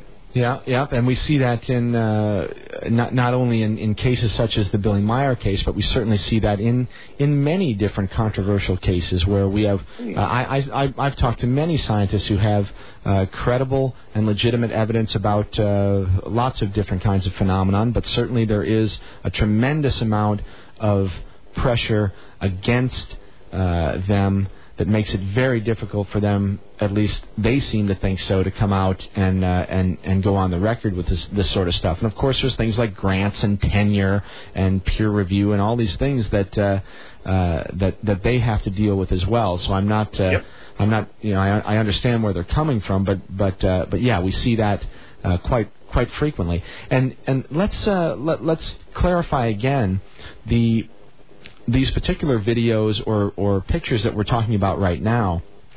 Those were created in the 70s, is that correct? Yes, 1975 to about 1978 or 9 with, I think, the video. We have on the DVD, we've got a stunning video where in broad daylight, outside, Meyer is in an open field about 300 to 500 feet away is a tree, and in front of a tree is this big silver ship just hovering. Right. And then Meyer zooms across the field. He had a video camera for this, and you can see that this is one three-dimensional object, clear as day. It's no prop by any stretch of the imagination, and it is it's an amazing thing. Amazing. All right. Well, let me ask you a question. How did you get interested in this, and how did you get involved to begin with? In other words, as you said, you've been studying this and researching it, and in fact, you've met Billy and spent time with him, and you've been doing it for 25 plus years. What kickstarted you to get involved with this to begin with? Well, ever since I was a kid, I had a lot of dreams of, round lighted objects flying in the sky and stuff that just kind of gave me the chills. There was something about this. And I was a kid back in the early 50s, late 40s even. And this was something I had dreams of different objects and even people and things. And in 1979, I walked into a bookstore in L.A., and I saw this coffee table-sized photo book with the clearest photos of UFOs that ever seen. And I just picked that book up and bought it, brought it home and looked at it, and I was just mesmerized. About 7 years later, I was in a little cafe in Sedona, Arizona, with a daughter and a girlfriend, and we were in there, and there was only one other guy in this health food restaurant. We were waiting our interminable wait for the famous avocado and sprout sandwich that always takes forever. We got to talking with this, with this fellow, and he was a retired IRS agent. And one thing led to another, to UFOs, to the Meyer case, and he said, well, have you read the contact reports? And I said, what's that? And he said, well, that's about 2,000 pages worth of the conversation. Right. And I said, no, and he said, come back to L.A., come up to my place, and you can have them. And indeed, I took possession of them about 3 weeks later, and that got me so far into this case I've never come out. Wow. All right, well, that explains a few things there. So, okay, so we've got this, I tell you what, before we go further, let's talk about Billy Meier himself and about his situation at the time, where he lived, what his sort of social situation was. Was he a prankster, a hoaxer, or was he, what was his life story at the time? You mean in the 70s? Yeah. Or, I'm sorry, as the story began and as it progressed, what's Billy Meier about? What did he do? Sure. Well, Billy as a kid, here's a kid at 5 years of age having face-to-face onboard meetings with extraterrestrial humans. Again, if this story is true, this isn't an abduction story. This is something of a whole other magnitude. Right, it's some sort of a cooperative story or something, it seems. Oh, yes, definitely. And as one gets involved in studying the story, the information in it will reveal how this connection came about and, quite frankly, how ancient it is. And, what this is really about, quote unquote. Well, Meier had a lot of difficulties as he was growing up. While this was going on, he basically kept the experiences to himself. Finally was able to confide in his parish priest before he could even talk to his own mother about it. And the parish priest had been contacted by these people and prepared for Meier's ultimately coming to him, for counseling and advice. And he was able to counsel, Meier, young Edward, he wasn't even called Billy, to go ahead and have these experiences. This was something that was positive for him and would do him no harm and would be very important. And Meier had his problems. He ended up in truancy school, and he became withdrawn and sullen, and kids beat him up. He had a really rough early period of time. He even joined the French Foreign Legion when he was about 15 or so, and ran away. And from that, walked across the desert out of Africa or something. It's just a life that you cannot imagine. He traveled in the 60s. He traveled around Africa, Asia, India, and the Mideast. He was meeting people like King Hussein in Jordan and King Farouk and Indira Gandhi and Saddam Hussein. I mean, he was meeting people who were or were going to become major players in the world stage. And this was also at the urging of his extraterrestrial friends because of what they knew about coming times on Earth and some of the dynamics of what would unfold based on their own abilities to know these things, which is yet another part of the story. So he was rubbing shoulders with all sorts of people. There's photographs of him in a group of Jordanian desert fighters. It's kind of like Zelig, the Woody Allen. Yeah. You look and he's over here. You look, he's over there. Here's a photo of Meier in Paris. Here's one in Morocco. Here's one in Jordan. Here's one with King Hussein. He is kind of Indiana Jones and Zelig meet Close Encounters of the Third Kind. It's a remarkable thing, and because it has its roots so far back, and he's been consistent in just telling his story. And I'll give you an example in a moment of my own experience with him on it. There's a plain and simple honesty about him and about the story, and it unfolds just with the most amazing information. It's stunning. You really shake your head. One of the things that happened, and this will, sound a little far-fetched, but I kind of tried to play a trick on Billy last time I saw him in May, because I was there last year. May of this year? May of this year. May of this year. And Okay. I've been there May of last year as well, 2004. Okay. And when I was there in 2004, I was talking to Billy in his office, and he had a little computer there, which he finally got a computer in 2000. Otherwise, he was on an electronic typewriter for all those years. So we're at his computer there, and he was talking about some things that he would type up and prepare for these Plejaren, and they would literally come to his office, pick up the printed papers, and take them with him. And he said to me, and it was, I'll be mentioning one of the names of these ETs, he says to me, next week, Zafanat Paneak comes to fix my computer. I said, well, what's he going to do? He said, he's going to make it possible for me to write what I write for the Plejaren people, to go directly into a separate little server that beams the information into a telemeter disk that they have in our atmosphere, and then from there it gets beamed back to their world, so they don't have to come here every time to pick it up from me. And I said, okay, that some pretty. And here's a little guy with gray hair and beard and blue jeans, and sitting in his office. He's telling me that an ET will come next week to fix his computer. So. That sounds like the best Wi-Fi I've ever heard of. I think. Yeah, exactly. Well, I got to just tell you things because it is the humanity of the situation is so touching to me. So I'm with him in May this year, and I think, okay, a year has passed since I sat and talked to Billy, and I've got a pretty good memory. I'm going to see if I can trip him up. Right. Maybe he's lying. I've always reserved the right to question the guy. Sure. So I said, you got to. I said, say, Billy, last time I was here, I think you mentioned Zafanat was going to fix your computer. And that's all I said to him. He said, oh, yeah. He came. He said, because, I write these papers for the Playaran people, and you see my printer over there. Well, they always have to come and pick it up. So he came and he fixed it so that I could type it, and it goes into a separate server, and it beams it to this little disk they have up there that beams it back to their world. And he said, and then he stopped. He said to me, he did that, but he screwed something up in my computer, something else. He has to come back and fix it. And I thought, okay, a year has passed. This guy is inundated all the time with the people that live and work with him, with people that come from around the world. I had a conversation with him. I talked about many things, and I bring that one thing up, and the story's exactly the same with a couple of, updated details. When you lie, you don't do that. Right. You have to remember, what did I tell the guy the last time? I mean, he just kicks it right out. And the way he speaks about some of these things is remarkably matter-of-fact because they are 63 years of his life. Right. So we're sitting in the office this time and talking about something to do with these people. He says, oh, yes, I know. I said to him that it seemed to me that no matter how advanced the race would be, ultimately it's got to live somewhere on its own worlds or in their ships, and they have to make their, clothes. They have to live life like we do, but probably a lot, more technologically advanced. And he said, well, it's true.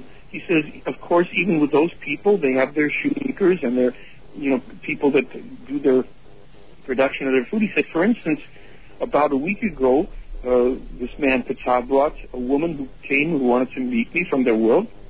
And she's just a gardener, a simple gardener. She's 400 years old. She's a simple gardener with a lot of knowledge, he said.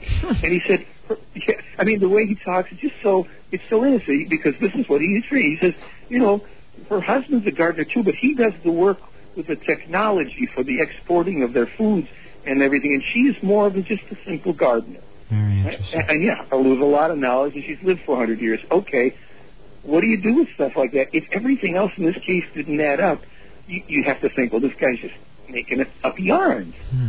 But there, we went out to the car, and here's 4 sets of handprints with 7 fingers each, perfectly etched into the painted finish of a Subaru or whatever. You see all the fine little papillary lines and the fingerprints and the palms, and this is what, to them, this isn't a big deal. This is, oh, yeah, this happened, and, we're still busy with our garden, and we're still busy trying to...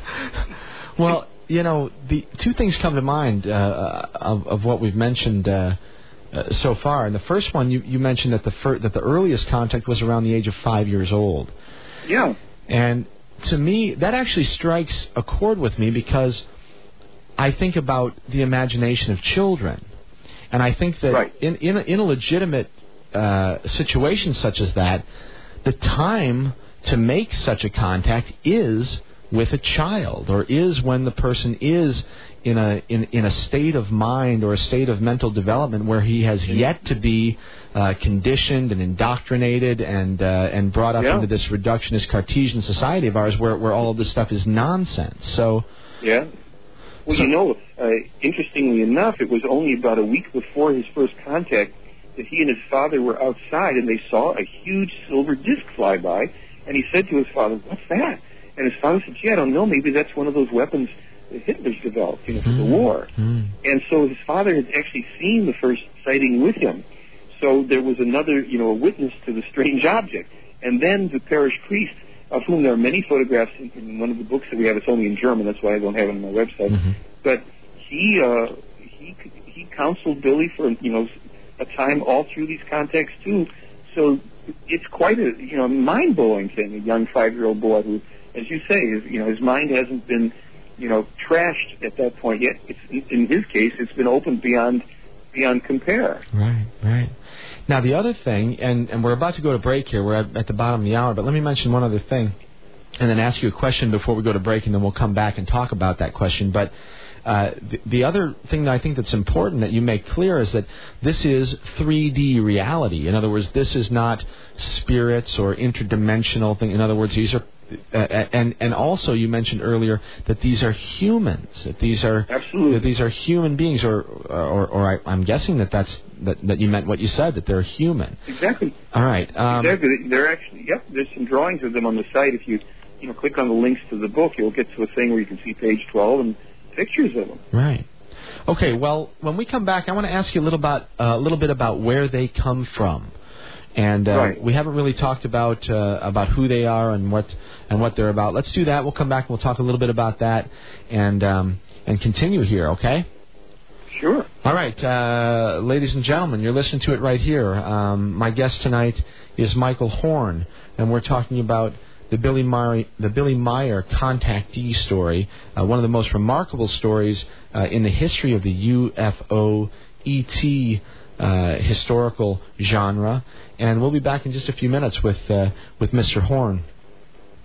And we'll talk more about Billy and his story and these interesting humans that he somehow has been in contact with for many, many years. Okay, so stick around. We'll be back again in just a few minutes. In the meantime, this is Soul Coughing with Unmarked Helicopters. And this is Mike Hagan. You're listening to Radio Orbit on KOPN Columbia.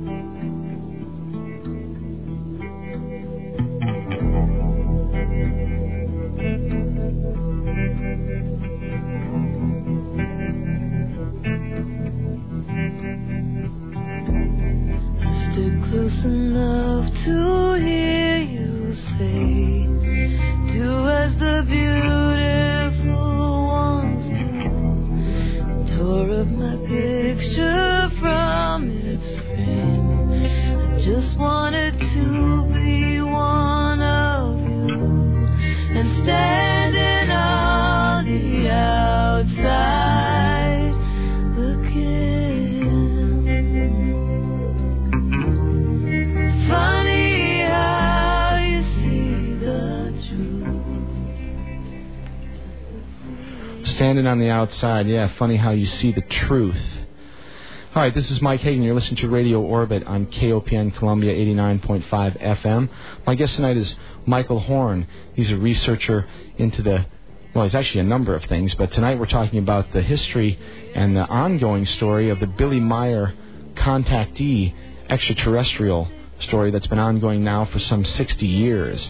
And Michael's going to join us again right now, Michael, and I'm glad you're sticking around. Had a little bit of trouble with the phones there, but we're back in business here. So let's get right back to it and talk about these human beings that Billy Meier met many, many years ago, and who are they, and where do they come from, and why, I guess, why are they interested in us, and why are they here, and why are they giving us all this information, and why have they stayed involved for so many years with such small result and with such little success? Yeah, good questions all. Well, let's try and start back somewhere around the beginning of the questions. They are a human race who claim to be ancestrally connected to us in some ways, and even perhaps more, or at least as important, connected to their own ancestors who were, they say, in many cases, along with others, the very gods of our antiquity that we know from our various holy books and what have you. Okay. They have expressed that, in their opinion, their own forefathers did enormous damage to us, to the human race that was developing on this planet. And what we should say is, in their histories and in their information that they've given Meier in abundance, the true history of humanity on this planet, according to them, goes back literally millions of years, and includes the comings and goings of other extraterrestrial races as well, some who came here accidentally, some who came here deliberately, some who were stranded here when their technology failed, all sorts of things that have transpired over many millions of years. I have a free document on the site called Contact 251. I think it's a three-parter, and Meier goes way back in history and tells much of this, and also makes prophecies and predictions for the future, a number of which, of course, have already come true since it was published. The mission that could be seen as not working, not successful, whatever you want to call it, in truth, I guess we could say there has been success to it. There has been failure to it.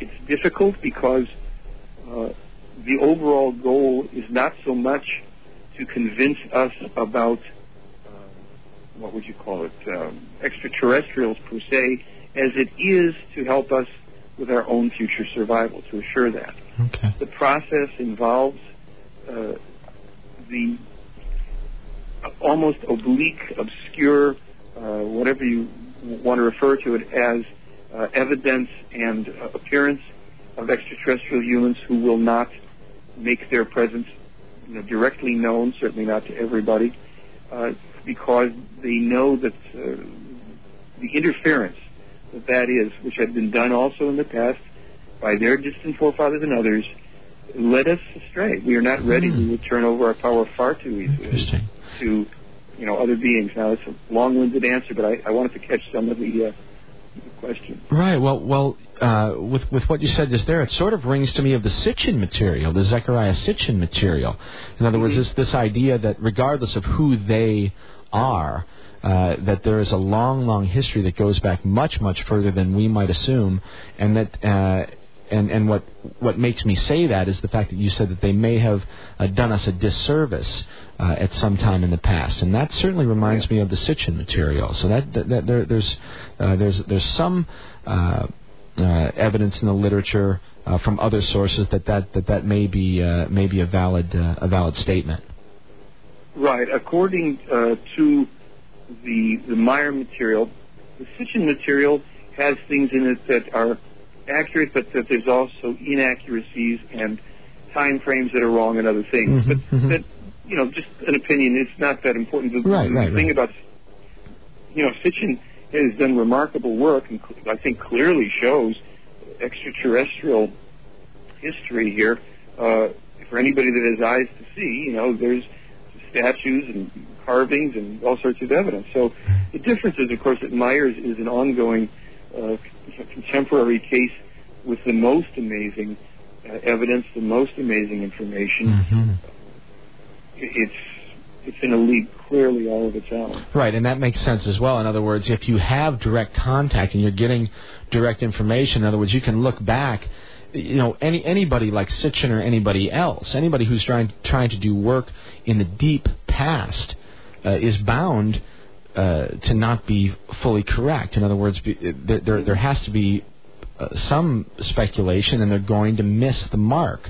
And this sounds like a case where a guy who actually does have the info says, well, he was close, and not, has some legitimate stuff there. Unfortunately, he missed it here and here and here because of this and this, but he can actually look at that and say, well, this is why, or whatever.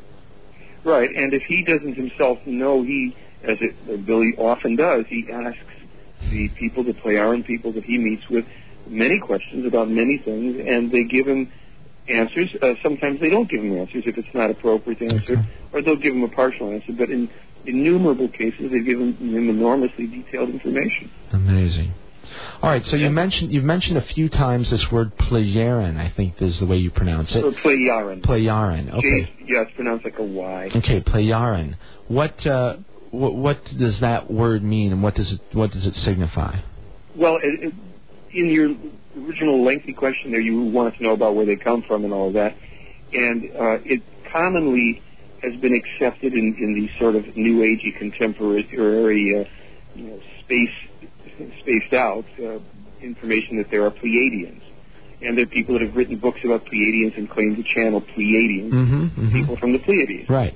All of that came about after Myers started to publish his contact reports in 1975. And what happened was, even prior to that time, Meyer, in his meetings with these people, was told, when it comes time that we want you to start to publish, public awareness coming to this case, we want you to refer to us as Pleiadians, even though that's not really what we're called. And he said, well, why? And they said, well, look, people are familiar with the star cluster of the Pleiades, and our own worlds lie in an altered time-space continuum in the direction of the Pleiades, but about 80 light years beyond it, 500 light years from Earth. Okay. And what they said was, when you begin to publish the information and your photos and the conversations, people are going to not only accuse you of being a liar, other people will start to claim that they're meeting with us. And since we know, and you know even at this stage, that there are no Pleiadians, these people will self-identify as liars and charlatans and frauds and fakers. And it wasn't until about 1995 that when they were about to leave the planet officially, close up their bases, that they had the 3 bases here, that they said to him, and now you should refer to us as we are called, as, Plejaran, which refers to, our constellation, the Plejaris, which translates to Pleiades. Okay. But we don't call ourselves Pleiadian. We're Plejaran people. So that lengthy bit of, obscure information is... Well, it's relevant because it shows that it was a way to separate the wheat from the chaff, so to speak. Exactly. And talk about tricks. You talked about playing a little trick on Billy. Well, looks like they played their own little trick just to clarify who was legitimate and who wasn't. That's correct. That's absolutely correct. And what my own take on this, if these people are real, and they are, working to try to affect us in some positive ways, they must be, and I sure hope they are, farther down the block, smarter than we are. Which means that, they have to take into account an enormous complexity of factors, various intelligence and beliefs and everything else, and yet they still have made mistakes, which they haven't hidden. And Myers made mistakes too, which he hasn't hidden. So it's a very human thing where they own up to their errors and they move on. Well, and again, for me, that legitimizes it more than not. In other words, I don't believe in a perfect universe, and I don't believe in a perfect being. And I think that, well, maybe there's, I suppose it's not the time to get into that, but bottom line is that most of the creatures out there are probably quite capable of making mistakes, regardless of how far advanced they are along mental lines or technological lines or what have you. Yeah, in their own words, every creature, every evolving, let's just use the word human for now because they claim that there's nearly 41 million human races in this universe. Every human, it's a huge number. Every human being makes mistakes as part of their growth and evolution, and there's nothing wrong with it. The only problem comes when we lie and deny our mistakes, and then we complicate our situation. We make it difficult because we don't change the facts. We delay the outcome of it, which only then gets compounded and made worse. Oh, boy, and are we in the middle of that sort of situation right now? So, up to our ears. Yeah, amazing. And they foretold, well, you'll see when we get into that. Yeah. In fact, let me add something really quickly for the listeners out there. A couple of things. First of all, the website again for Michael Horn is www.theyfly.com, theyfly.com. There's a tremendous amount of information there. Most of it is free. There's also a DVD, I think, that you guys have produced recently that's available, and the book by Mr. Moosbrugger, which, again, was published, I think, in 2001, but there's a tremendous amount of this information in there as well. And also, you mentioned the 251st contact, and I think that's free. Go ahead. I'm sorry. Yeah, that's freely available on the site. And Guido Moosbrugger's book is we have the 2004 edition. And something just occurred to me. Maybe I'll be able to mention a couple times. Sure. If anybody gets the DVD and orders the DVD that listens to your show, we'll send them a CD, a $15 CD for free, just so they can have, get the DVD, get them motivated to do it and share it with their friends and start to find out what's going on. All right, great. So it's free. In other words, free gift. There's my big promotion. Right, no, that's great. And so you heard it out there. If you guys are interested in this stuff, make sure you go to the website, either directly to Michael's site at theyfly.com or through radioorbit.com. I guess the question that I have about the Plejarians is they also mention that there have been other extraterrestrial races or intelligences that have also visited the planet or interacted with humans, or at least humans on planet Earth historically as well. Does he ever elaborate on that at all? Well, to some degree, Meyer himself has met members of other races. He has interacted, as a matter of fact, and I think the interactions may still be going on, with a member of a race that is the progenitor race of our Asian population on Earth. He has met people of all skin colors, and some we would find quite unusual, I'm sure, since the Plejarians state that they're in the universe with the nearly 41 million human races. There's 343 different skin colors of people. So that gives you an opportunity to try and think about that one. He has been on board the large mothership of these people, and he has met beings from other worlds there. He has seen android beings, and he's described the inner workings a bit of the mothership and what these beings do and what they look like. And I think some of this is also in the book. It is truly mind-boggling. As a matter of fact, a funny thing happened today. Friends of mine in Australia who read German better than I do sent me a transcript chunk, little piece, where Billy was speaking with this man Quetzal, one of the extraterrestrials, and they were talking about some information about the U.S. moon landings and the moon. And the Plejarian reaffirmed to him that the first U.S. moon landing, 1969, I think, did not occur, that it was hoaxed as a means to try to preempt the energy that the Russians were mounting in that direction. But that I think that there were maybe 5 subsequent events or something up to 1972 that were actual landings. But they said the first one wasn't. Very it was, pardon me? Very interesting. Again, there's some people out there that are making pretty cogent arguments to that effect as well. So. Yeah, I don't know. I don't know either. A lot of stuff in my case I can't prove one way or the other. But he was mentioning, and he said to the guy, he said, why is it that people with all this talk about the moon, they never mention the two areas the area at the north and at the south pole where there's perpetual sunlight on the moon, where it's always sunny in those areas. And he was kind of, I don't know if it was a rhetorical question he was asking the ET. So I called up an astronomer today and asked, I got a woman at the Griffith Observatory, and I asked, well, do you know anything about any areas in the moon that are in perpetual sunlight? And she didn't, and we were both kind of looking on the internet, and there was something, and it was dated this year, 2005, where NASA discovered an area where a rim of a crater or something, some area around a crater, seems to be in perpetual sunlight and would therefore make a good base. Now that's 2005, and I'm waiting for my friends to send me, because I think the contact on the moon information from Meyer was back in the 80s or so. We just keep on finding stuff all the time that's already in copyrighted books and in these unalterable documents that he's got. Right. It's just a whole other thing. I mean, when I got the documents from the guy in Sedona, I took them home and I read them, and 2 years later I opened up a newspaper, and there's a new discovery about A-bomb testing and the ozone damage from Lawrence Livermore Labs. And then I go, wait a minute, why doesn't that seem new to me?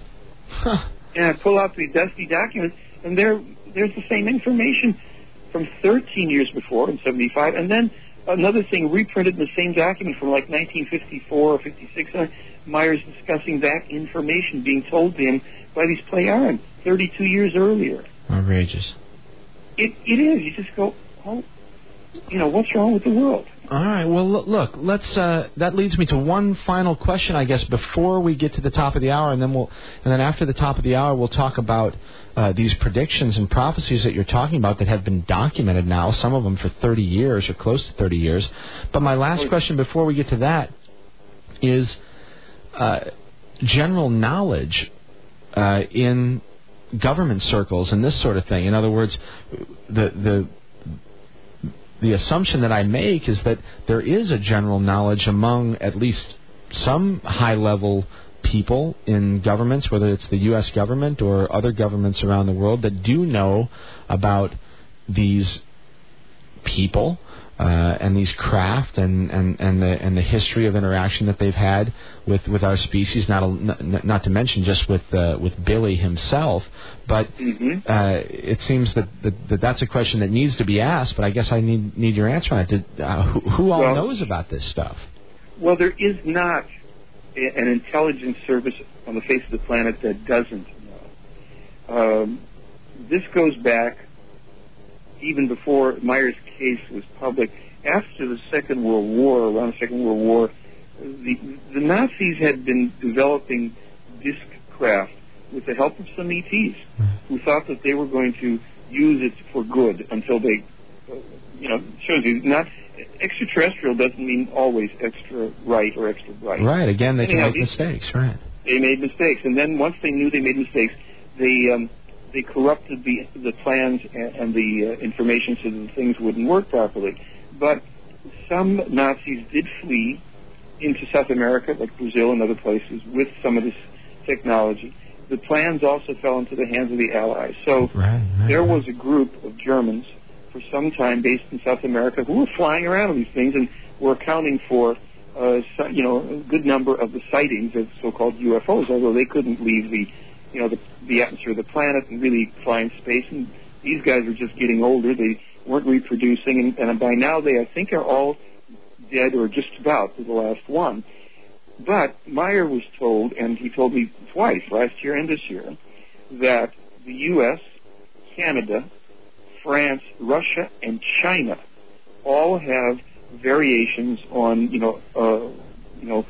sophisticated flying craft that's developed mainly for weaponry purposes. The U.S. has secret military fighter craft, and the majority of sightings in the U.S. are our own craft.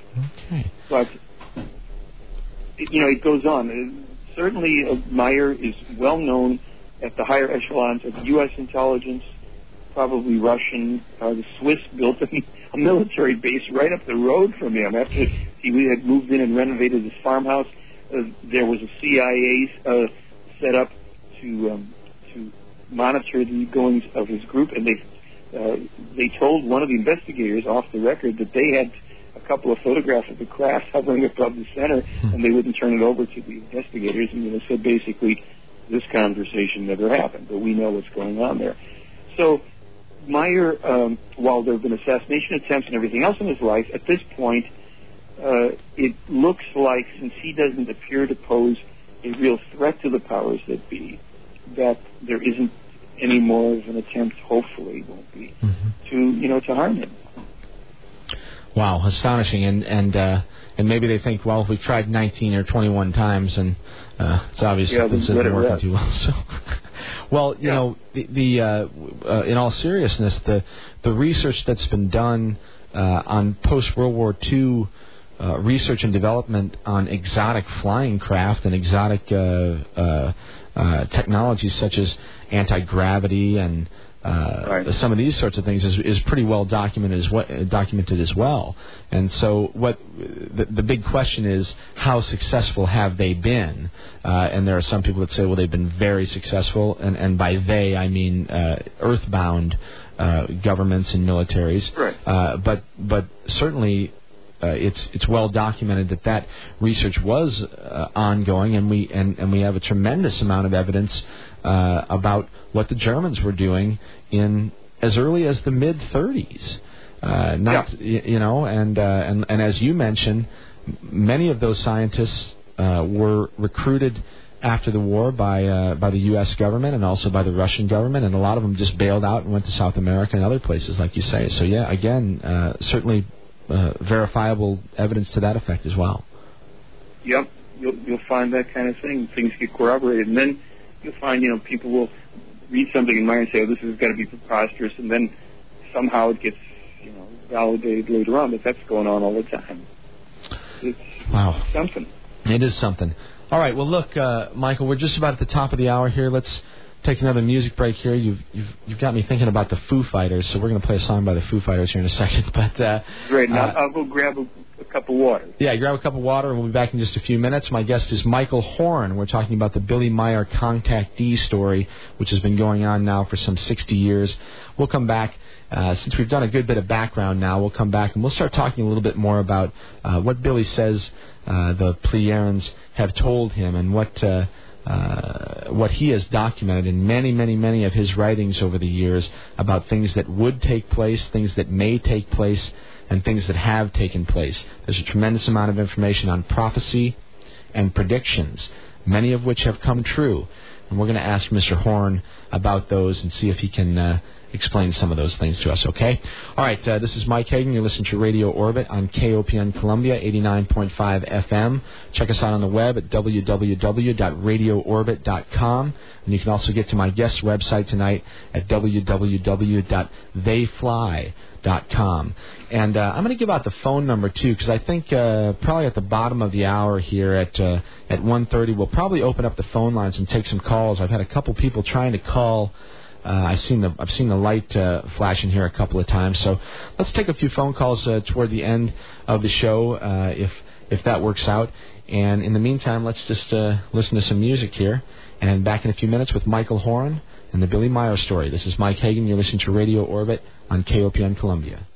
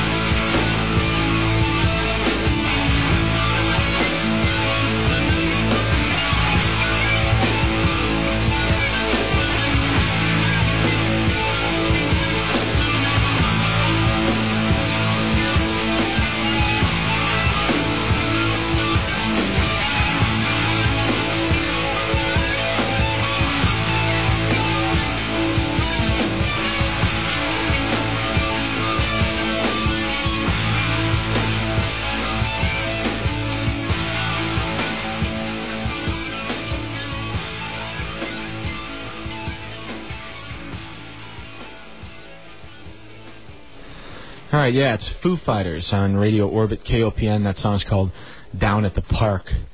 And this is Mike Hagan. You're listening to Radio Orbit on KOPN Columbia 89.5 FM. My guest tonight is Michael Horn from the website www.theyfly.com. And we've been discussing the Billy Meier contact story for the last hour. And we're going to continue with that right now with Michael Horn. Michael, we've done a good bit of background now, and I think we've legitimized this story as much as we can for those, as you say, with eyes to see or with ears to hear. And I'd like to get a little bit further now into this idea of prophecy and prediction and talk about some of the things that Billy has documented and told us that he's concerned about and that we might be concerned about as well. Sure. Where would you like to start? Well, I guess the first place to start is let's talk about the documentation, about how, as we get into this, how the listeners can be reasonably certain that this stuff was actually documented before the fact. Sure. Well, there's a couple things. As I mentioned, Meier started what are called the official contacts in 1975. And what happened was they told him, along with all the stuff about what they were to be called, that they wanted him to number the first contact on January 28th, 1975, as number one, the first contact. They also wanted him to number each sentence that they spoke in the transcript when he would transcribe the conversations later on. And he said, well, why should I number your sentences? Again, they said, in the future, people are going to accuse you of being a hoaxer. Amazing. Not only your films and your photos and all of this stuff, but when they start to see that we, have given you this information, they won't think it's possible. They will think that you went back and hoaxed the documents and put things in after the events happened. By numbering the contact 1, 2, 3, 4, etc., and numbering each sentence that we speak, wherein we're also giving you this kind of information, right, you create a basically unalterable document. And on top of that, since you'll be sending these around and people in Europe will have them, and ultimately in other countries and other languages, there will be no way for you to go back and alter these, and everybody will have the same thing with the same numbers for the same sentences. Okay. I think you're following that. I do, yeah. Okay. Well, Meier dutifully went about this, and still does. Every sentence that they speak is numbered. And so when something comes up where, let's say I see something in the news, which certainly happens every now and then, and I go, well, wait a minute, I saw that at a certain time. How am I going to be able to, validate that? Well, I look back to find the source. Now, there are some pieces of information that the sentences were not numbered in, but they were included in the numbered documents because maybe they were told to him at another time or what have you. There's not a lot of that, but there is some of it. But let's just talk about the numbered stuff for the most part, and then we'll talk about things like the Enoch prophecies, which aren't numbered. Right.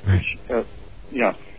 So an example would be that I mentioned to you the A-bomb testing and the ozone damage, and that I found this article, and then it caused me to look into the Meier material, and then realize that my goodness, he was told this stuff years before it was discovered and officially known.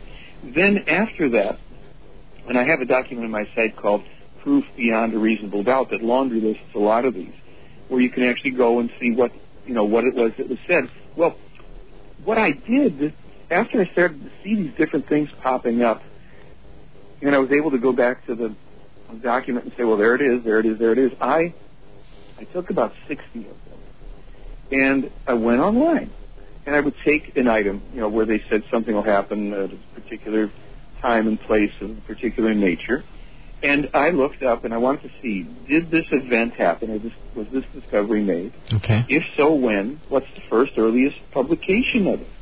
That's very important. Right. Because, did he have access to foreknowledge? Right.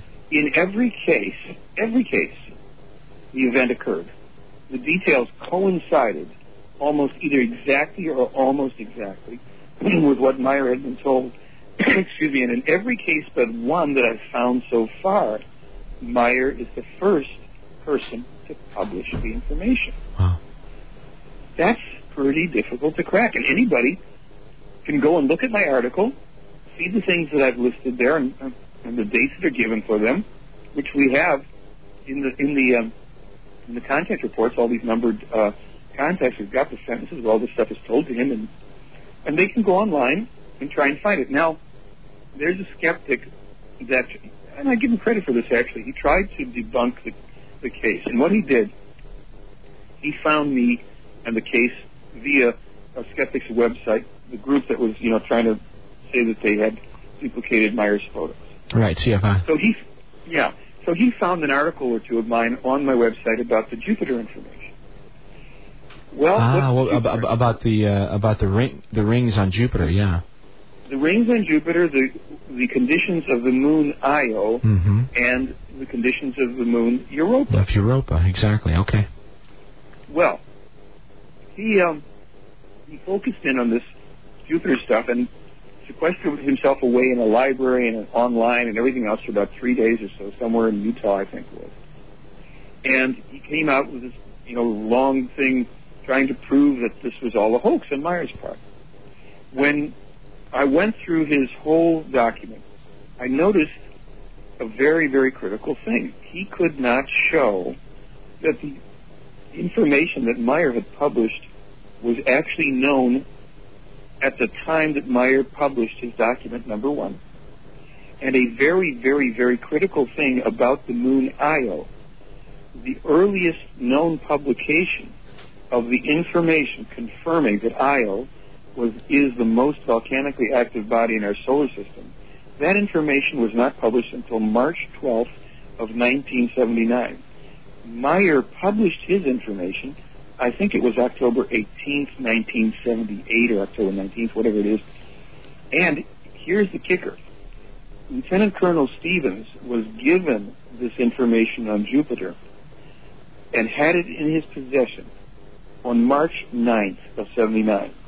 Now, 4 days before that is when the probe got to Jupiter. Right. That was the Voyager probe, if I remember correctly, right? The first Voyager probe, right. Right. So Wendell Stevens is in Switzerland when the Voyager's arriving, and he's meeting with Meyer, who already has these transcripts typed up. and Meyer shares this information with me, and here's a really fascinating thing that happened. And he says to Meyer, I'd like to have that information and take it back, with me. So Billy says to Eva, this woman, go and make a copy. At that time, I guess they had like a mimeograph machine or something. Go and make a copy for Wendell of this information. And at that point, the phone rings, and Billy has to go off and answer his phone. Well, Eva goes off, and she makes a copy and gives Wendell this, bunch of papers. And as Wendell's on his way home, or when he gets to the States, he looks, and he sees something rather remarkable. Not only does he have all this information about Jupiter and Io and Europa, some of which isn't confirmed till 3 days after he arrives. Right. I mean, this blows it out of the water. But there's 10 predictions in there that Meyer was given in numbered sequence, again, by these people, that he wasn't supposed to, that Stevens was never supposed to receive because, as Stevens knew, Meyer was not allowed to publish some of the predictions prior to their occurring. Not the prophecies, but the predictions. The difference being prophecies are things that will likely occur if we don't change certain behaviors, thoughts, actions, all that. Predictions are unalterable future events that will and must occur based, again, on the laws of cause and effect. Now, he looks down and he sees this laundry list of 10 events. And again, I have this on the website. People can look at that for free. I mean, it was like, I think one of them had happened, which was the Jonestown Massacre. I believe it happened. But they, of course, gave specific numbers and everything of the number of people dead and the intrigues behind that. They talked about the invasion of North Vietnam by the Chinese, the Russian invasion of Afghanistan, the death of the Shah of Iran, the Ayatollah Khomeini taking over, the death of Tito, the death of let's see, there was of Indira Gandhi. That was the last one to be fulfilled. All this stuff, there were like 10 of these predictions, and 9 of them weren't fulfilled until after Stevens not only brought them with him, he got 2 other guys, another military guy and the director of the Flandrau Planetarium in Tucson, Arizona, to read this stuff, to sign off on it, and they hid it away because they knew that Meyer was not to. This was an accident. Billy went off to answer the phone. Eva runs off the whole thing, and here Stevens is sitting with 10 events that haven't happened in our world yet. Amazing. This is a military guy who started investigating UFOs in 1947. A very, very highly professional, highly competent guy, and his mind was blown. Right, that was and it was Wendell Stevens, right? Yeah. Yeah, and his name. Just call him Wendell. Yeah. His name comes up in the literature as well. So amazing. So this guy who tried to debunk this, then in his debunking attempt says, well, obviously what happened is that Meyer had access to this information and Wendell Stevens lied. I went, whoa, wait a second here. First of all, I said, apart from the fact that we have this numbered document and it was shared with other people in Switzerland, and Wendell is an honorable guy that you better be able to prove your lousy aspersions against, it doesn't make sense because the probe only got there on the 5th. Now, Wendell had the stuff in his possession on the 4th. What we'd have to believe, and of course there's no proof, is that somehow Billy Meyer, a one-armed Swiss farmer who's trying to survive assassins, raise a family, meet with ETs, subject himself to an ongoing investigation with 3-4 other people around, somehow gets wind of the probe arriving there. He somehow finds the information in German, because at that point his English still isn't enough for a technical conversation. Right. Has to read and digest it all, figure out a way to create a story about it and insert it into an already published numbered document. I mean, sorry folks, it don't go down that way. Right. Not to mention you got Pestalozzi who's involved in it now too, and right. you got the guy from Flandrau. Right. So yeah, there's more than just one guy involved in it too. So. Yeah. Very interesting. So you have to have then a conspiracy with no payoff. Since Meyer's a poor guy, he can't offer anybody any money for this. There's nobody who's ever come forward to say, I helped him, I did it, this is how we did this is how we did that. These people would be working in Hollywood by now with special effects. Right. So this is why I have a newsletter. People should read the newsletters. They're free, too, at the site. And you can see, I talk about the pieces of the puzzle here. There's so many pieces to this puzzle, it's beyond the ability of a team of people to pull this off. Yeah, not to mention, like you say, a one-armed Swiss farmer trying to raise a family with no money. Yeah. Oh, yeah. Okay, well, let's talk about some more of what was written. And I want to clarify also, you mentioned this difference between prophecy and prediction. And I think that's an important an important clarification. And let me make sure that I've got it clear. Prophecy is something that we can still affect. In other words, if we change our ways or change something, it can the outcome of that can be determined in a different manner. However, prediction is something that's going down. The cause and effect is already set in stone, and it's going to happen. Yes. Okay. That's right. And we're not. And that's the reason they don't tell those is because what they say is when something is, let's say, a cosmic event, and it is how do you put it? It's got to happen. If you mess with it, if you try to get in front of that pyramid, that pendulum as it's returning, you are going to complicate and make far worse the outcome, and you will just make a much bigger mess if you do something like that. So what they are saying is we don't want most of the predictions, not all, but most of the predictions to be known, because people will freak out and they will, try to interfere to stop it. We tell you the prophecies so that you will take action, so that you will, you see? Mm-hmm. Now, for instance, on Monday, November 23rd of 1981, Meyer was given prophetic information. The first information that would be called the Enoch prophecies or Enoch prophecies. And I just want to show you, I'm just going to talk about one little line here because I still have this document. It's scanned into my computer. I first got it to read in 1986. So here's just a little line that's in the middle of a lot of prophecy, perhaps predictions about Europe and the world and things that are coming. And I'll just jump in at this sentence. Italy and France will be shaken due to sans-culottes who murderously and by arson destroy every order. Paris will be destroyed from within and burnt down. The inhabitants themselves are those who lay Paris into rubble and ashes via murder, arson, and revolution, while Italy also falls due to other things. Okay, now that little bit, sans-culottes, if you look that up, it's like revolutionaries, right? Mm-hmm. Okay, now they're talking here about France falling due to revolutionaries burning down Paris. These people are within the country. Okay, now this is 1981. Right. In the 1987 Enoch prophecies, they spelled it out more. It goes like this. And it will be that the fanatics of Islam will rise up against the countries of Europe, and all will shake and quiver. Everything in the West will be destroyed. England will be conquered and thrown down to the lowest level of misery. I think we may have just seen the beginning of something there. And the fanatics and warriors of Islam will retain their power for a long time. However, not only Europe will be affected, but ultimately all the countries and peoples of the earth, as the great horror expands to a war that will encompass the entire world.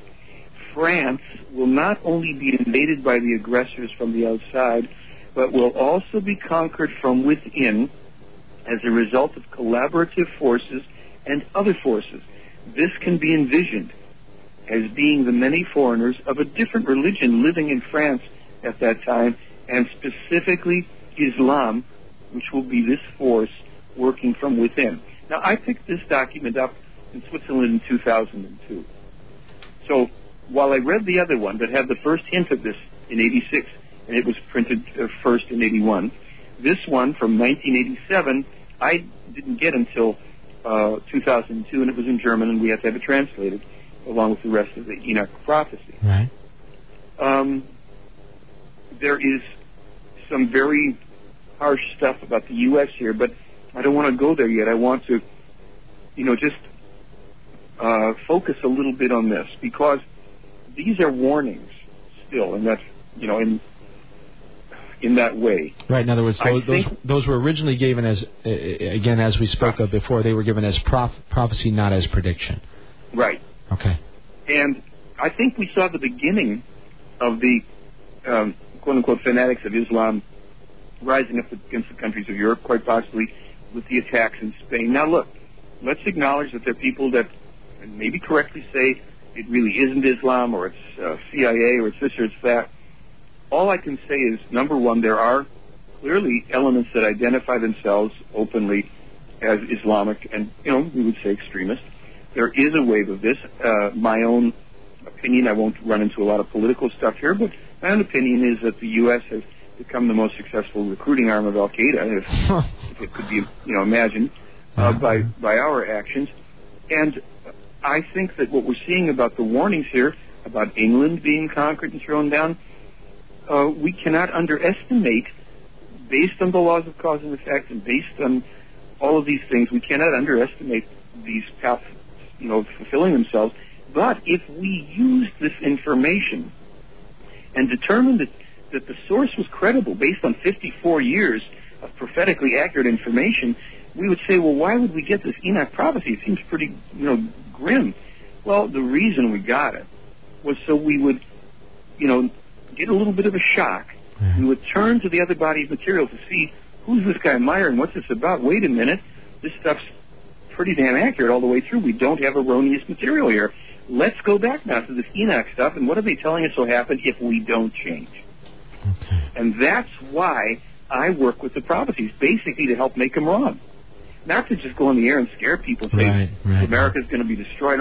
No, this is what has been foretold by a source at this point that I can only say is unparalleled and impeccable, and not trying to harm us.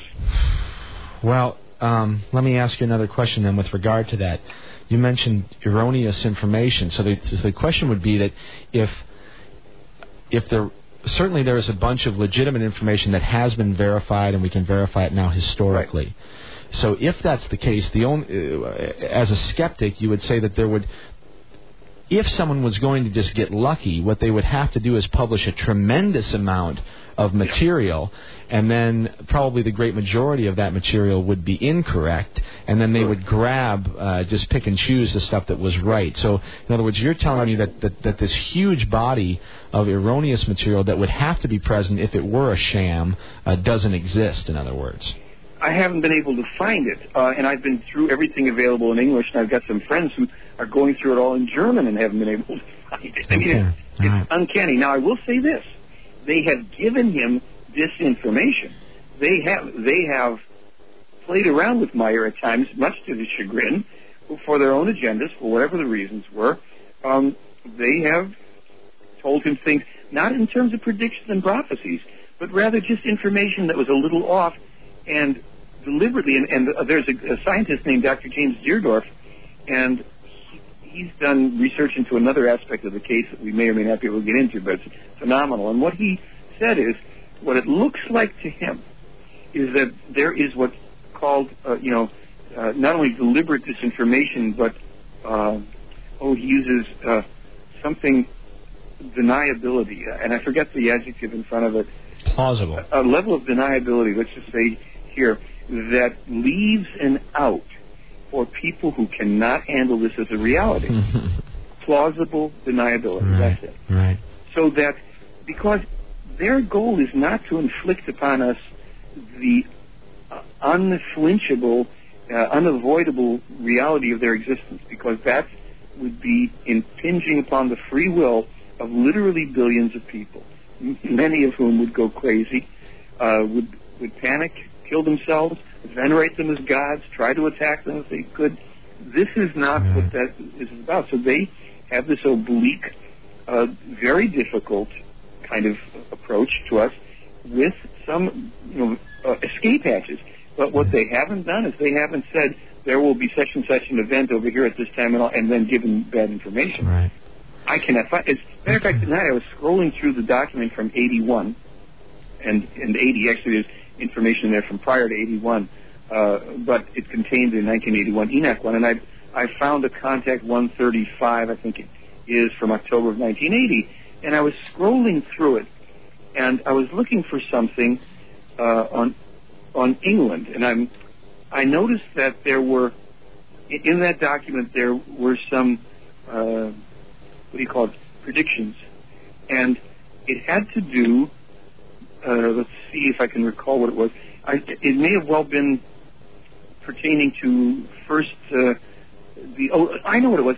It was actually in the document that the Jupiter information is in, and the predictions about Iran and all, because there is also one of the predictions was that there would be the Iranian embassy would be, hostages would be taken, and would be all that. That's in there. Well, after that, in that same document, they talk about some other occurrences in England, and they say that they're going to take place. There would be the thing with the Shah of Iran. Then there would be an event that took place, an earthquake, Kerman earthquake. They said 7,000 people would be killed. And they said after that, a third occurrence will follow these other two, and this event will be a sign that indicates that the prophecies about England will begin to fulfill themselves. And then Billy says, actually I have it in front of me. Billy says, this could only refer to the attempt on the Queen's life, as you once mentioned to me, would be such a sign of the time, which shall be the fundamental start of the beginning fulfillments of the prophecy. And Semyaze, this is the female astronaut, says to him, your ability to remember, as usual, is excellent. Yes, only a short time after the severe earthquake in Iran, the English Queen will be attacked by a youth not quite 20 years old, while the Queen, however, does not suffer any harm and gets away with only a shock. This because the gunshot of the youth will only be loaded with fake ammunition. And Billy says, you mean the attacker's cannon only contains blank cartridges? And she says, surely. And he says, that I do not understand. And she says, that has its particular reasons which shall not be mentioned publicly. Well, I thought, wait a minute, what's this attack on the Queen of England? I don't remember that. And I went online, and sure enough, I think the guy was 17 or 18, and in 1981, after this was written, this guy fired blanks at the Queen of England. Amazing. And he was taken into custody, and she wasn't harmed. And, of course, when Semyaze says this has particular reasons won't be mentioned publicly, we can only guess as to what that would mean. Was that a setup thing, or, was it to make the Queen look good? Who knows? But this was right.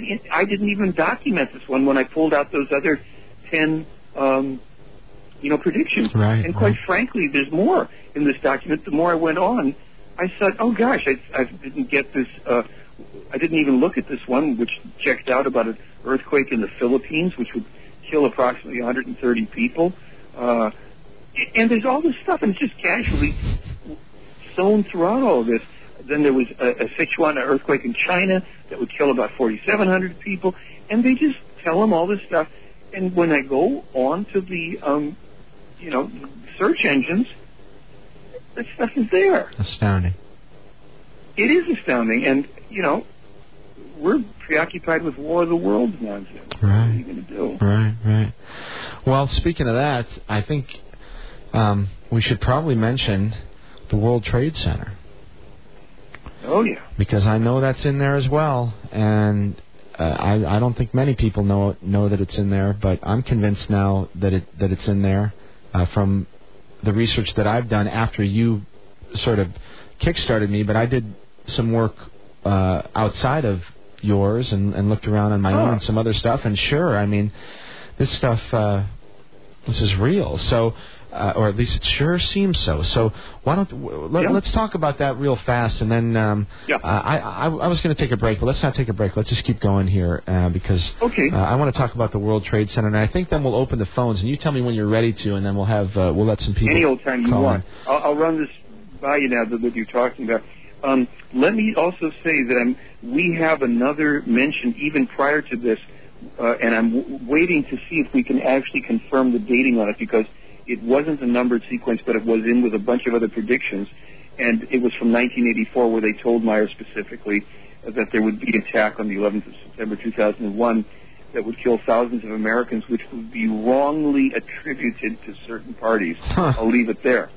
Now, let me come to, in the Enoch prophecies, I'll get to the second paragraph. I'll go into that thing. The first paragraph I do read because I think it's very pertinent to what we're looking at right now in the world, and people can think about it. The military politics of the USA will likewise know no limits, as neither will their economic and political institutions, which will be focused on building and operating a world police force, as it is the case already for a long time. But that will not be enough, and in the guise of a so-called peaceful globalization, American politics will aspire to gain absolute control of the world, concerning supremacy in economy. Now, here's the paragraph that we're talking about. The United States I'll just apologize. It's kind of harsh. I'm only apologizing for springing it on anybody that's just come in now and doesn't understand this is a prophecy. It doesn't have to occur. It's just the way the lines would converge if we don't alter things, at least according to them. The United States of America will be a country of total destruction. The cause for this will be manifold.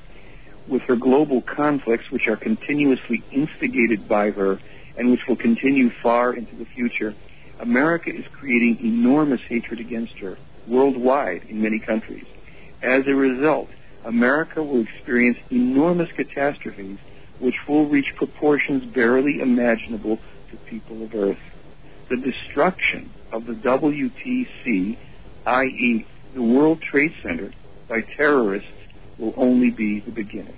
That was 1987. My God. Yeah. Astounding. So I'm not endorsing that. I'm relaying it.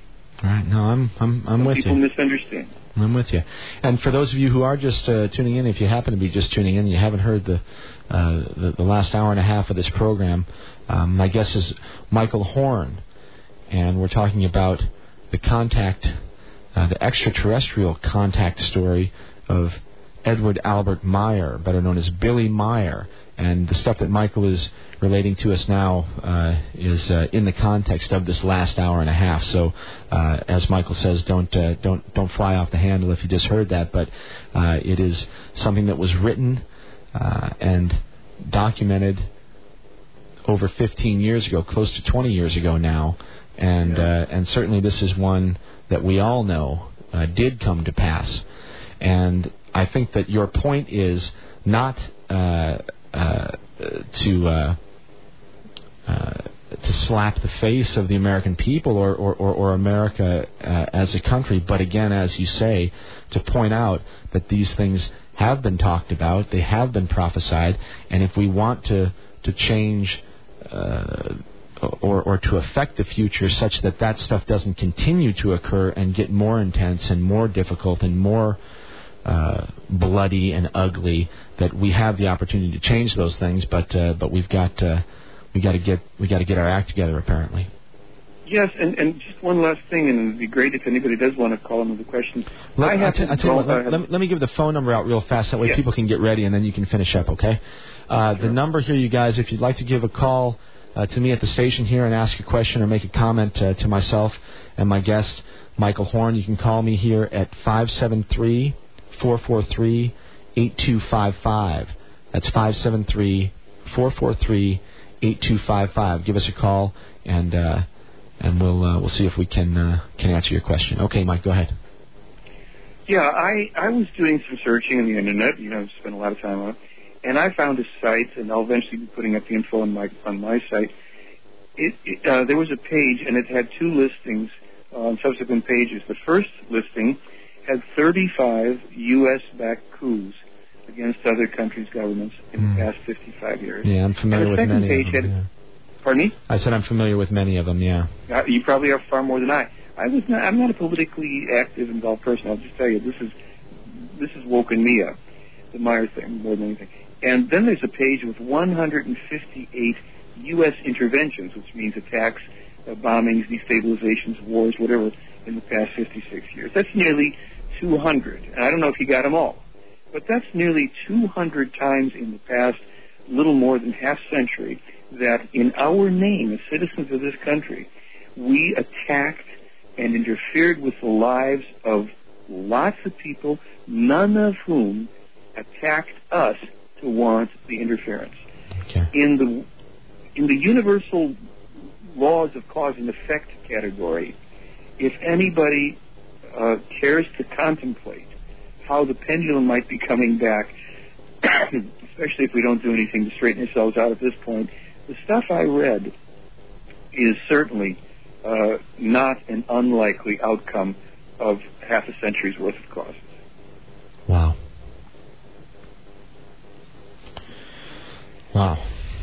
Yeah. All right, let's see here. I think I've got somebody here that wants to ask a question. Who's this? You're on Radio Orbit. Hello. Yeah, my name is Jeff, and I just wanted to thank you for the research you've been doing. I've been following this since the early to mid 80s, and I've been fascinated by a lot of. I've read some of the contact notes, and you mentioned something about the assassination attempts, and you also mentioned James Deardorff, which I've been kind of chomping at the bit to ask this question about the Talmud of Emmanuel that was discovered, I guess, Semyase, or was it the earlier being? I can't remember. I think it may have been Asket because it was in 63. Right. Mm-hmm. And Billy Meyer was it in Egypt, I guess, or in somewhere in the Mideast? Well, no. You mean regarding where it was discovered and all that? You're right. Didn't he discover it? And he's the co-discoverer. And translated it. Yeah, the translator is also the co-discoverer. There was a man who was called Isa Rashid. And he was a friend of Meyer's. He was an ex-Greek Orthodox priest who read Aramaic and also had knowledge in German. And he and Meyer were led, I think, telepathically. Certainly Issa Rashid didn't know exactly who was behind the urgings or, what have you. But they were on the outskirts of Old Jerusalem on a road, and they were led to an area where there was like a hillside type of a thing with a small hole visible that apparently nobody had done anything with for a long time. And Meyer and Issa Rashid dug out this hole and went inside to what was an ancient tomb. So let's put the pieces in place. Jerusalem, ancient tomb, and inside there were stones that covered the floor, and they dug around and they lifted the stones, and underneath there were 4 scrolls that were wrapped first in animal skins, which were covered in some form of a resin. Right. They took them out and they found that they were written in Aramaic. A good portion of them were legible, and the scrolls were entrusted to Issa Rashid, who I think was living in Jerusalem, at the time. And the agreement was he would begin to translate these and send them to Meyer. That's 1963. In the time that he could spend doing that, by 1970, he had sent Meyer, from a quarter to a third of the scrolls were translated. And this was quite earth-shaking to him from what he was learning as he was translating all of this, because it appeared to him that he was translating the original writings or teachings of a man that we have come to be known as Jesus, but there was no mention of that name anywhere to be found in the text that he did see, but there was a man named Emmanuel, spelled with that ubiquitous J, Play-R-N, Emmanuel, and he sent what he had translated on to Meyer and said to him, I'll be in touch whenever I can, but people have found out I have this, and I've got to get out of here. He took his family and he fled into Lebanon, into one of those refugee villages. And he sequestered all the scrolls and the walls of the building there. Within a short period of time, the Israelis came in and bombed that refugee camp, that particular place. He and his family escaped with their lives, but the scrolls apparently were destroyed. Oh boy. A few years later, after he and his family had made their way into Iraq and into Baghdad, they were machine gunned to death. And what the story goes, that they were slain by the Mossad. Okay, so Meyer now has a German translation of an Aramaic, scrolls that he was the co-discoverer of, and in there are very familiar things such as the Sermon of the Mount, et cetera, and other things not so familiar.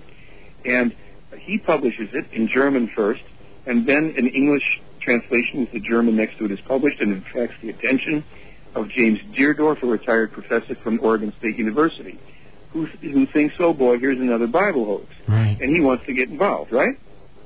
You remember all this, Jeff? Yeah. Okay. Am I over talking on this? No, this is wonderful, actually, and I'm glad that Jeff asked the question. I wasn't familiar with this idea of the Talmud. Because there's a link to Deardorff's site from my site where you can really blow your mind. Because Deardorff also has done phenomenal work on the photographic examination that proves beyond a doubt that Meyer's photographing real UFOs. That's a whole other thing. His site's brilliant. Well, anyhow, after a year or two, whatever it is, Deardorff comes out with his own companion book called Celestial Teachings, and he says, look, I've studied this stuff. I researched the New Testament. I've gone back and forth, and what we have here appears to be the original writings upon which the book of Matthew was actually based. But the unique thing is that it resolves about 300 inconsistencies that scholars have noted, some which were only noted after the scrolls were not only discovered but translated. And he said, this is a mind-boggling thing. This appears to be the original teachings, if you will, of the man that became called Jesus. And we learn in these writings that Judas was not his betrayer, but a man of a similar name, who did indeed hang himself as son of a Pharisee after betraying Emmanuel. And we also learned that Emmanuel did not die on the cross, survived the crucifixion, and left Jerusalem with his mother and I think his brother or brothers, and ultimately they made their way through Pakistan and Afghanistan, and they settled in India. His mother died. He married when he was 48 years old, approximately. He did not marry Mary Magdalene. He married an Indian woman. That's what Meyer told me. and he bore, quote-unquote, numerous descendants. And when he's about somewhere between 105 and 110, he dies. And there's a tomb for Mary and a tomb for Isa, or Emmanuel, in Srinagar, India, with carvings at the base of the tomb of 2 human feet with nail marks in them, and a legend on it written that says, "Here lies a great teacher who was crucified in his own land and who came to teach us," or something like that. Wow. So when you pull the thread on the Meyer case, you start to find out what it's really about, a lineage of prophets going back on this planet over 13,000 years, and in truth, millions of years. Wow.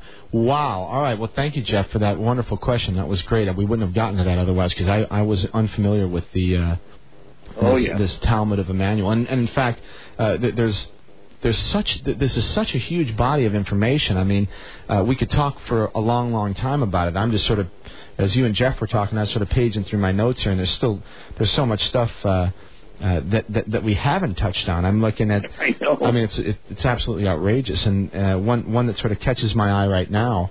Well, let me ask you a follow-up really quickly, though, on Deardorff. What was his? You said he was a professor at Oregon State, or he had something actually like been a professor. I think his expertise there was in meteorology, and I don't know. There was something else, and then he got involved with comparative religions. Okay, so he was a scholar of sorts, at least in this particular. Oh field. yeah. Right. And he's done some remarks. Well, when you go to his when you look at my links and you go to look at his site, you decide for yourself. Okay. This guy is very together, and I know Jim. He's sharp. Right. All right. Well. All right. Thanks again, Jeff. I'm looking at the 251st contact, and I see something here that pops out at me. It has to do with this idea of cloning and manipulation of DNA and hybrid warriors being created and all this stuff, biochips.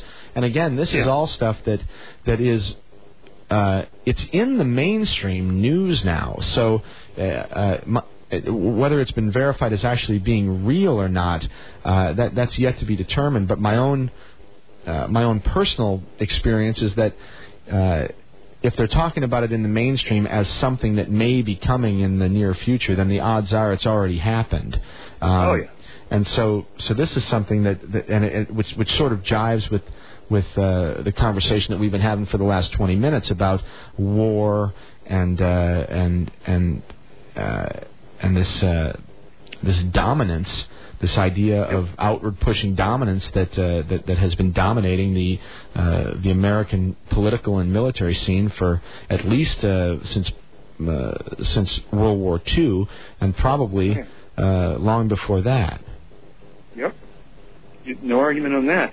And by the way, with Meyer in there, he talks about human and pig DNA will be combined, and then ultimately they will. Well, I found out that those experiments started in 2004 in Minnesota. At least that's what I found.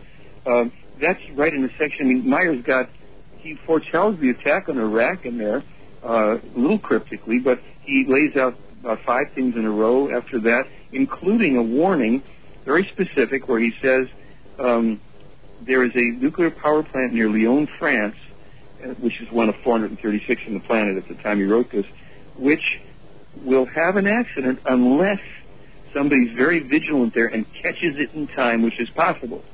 On August 12, 2003, the nuclear power plant near Lyon, France, had an accident averted by somebody there who caught it, and they vented the hot water. I mean, that was written in 95 by Meyer, and that document is very long, and it's got so much stuff in it. And some of it, either it hasn't happened yet, you could say it never happened, but with his level of accuracy, it's certainly worth paying attention. Right. There's stuff that just gets corroborated all the time. The growing of meat, for instance. I think it's even in that document where he talks about the way to solve the problems for vegetarians and for non-vegetarians, so that we don't have to kill animals, is what the Plejaren have done, and they grow and culture meat. There was just an article just I read it. days ago. I read it, Michael. Yeah. I read it, and it had to do with it was one of these DNA manipulation ideas, and it may have involved nanotechnology. I can't remember, but I read it myself. I read it. I'm looking at July 7th, a Reuters story about laboratories where they're beginning to use tissue engineering technology. to produce meat. Well, it's in that document, and I read that document in 98 for the first time. It was written in 95. It's in the 2001 book, and yet they fly, the first edition. Right. For those people that are listening, people get what we're talking about here. People are always looking for help from above.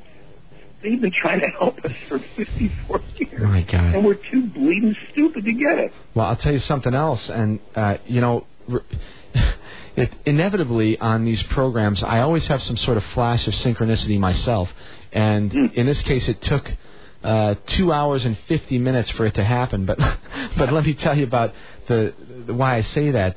This idea of the human and pig DNA being compared. Yeah.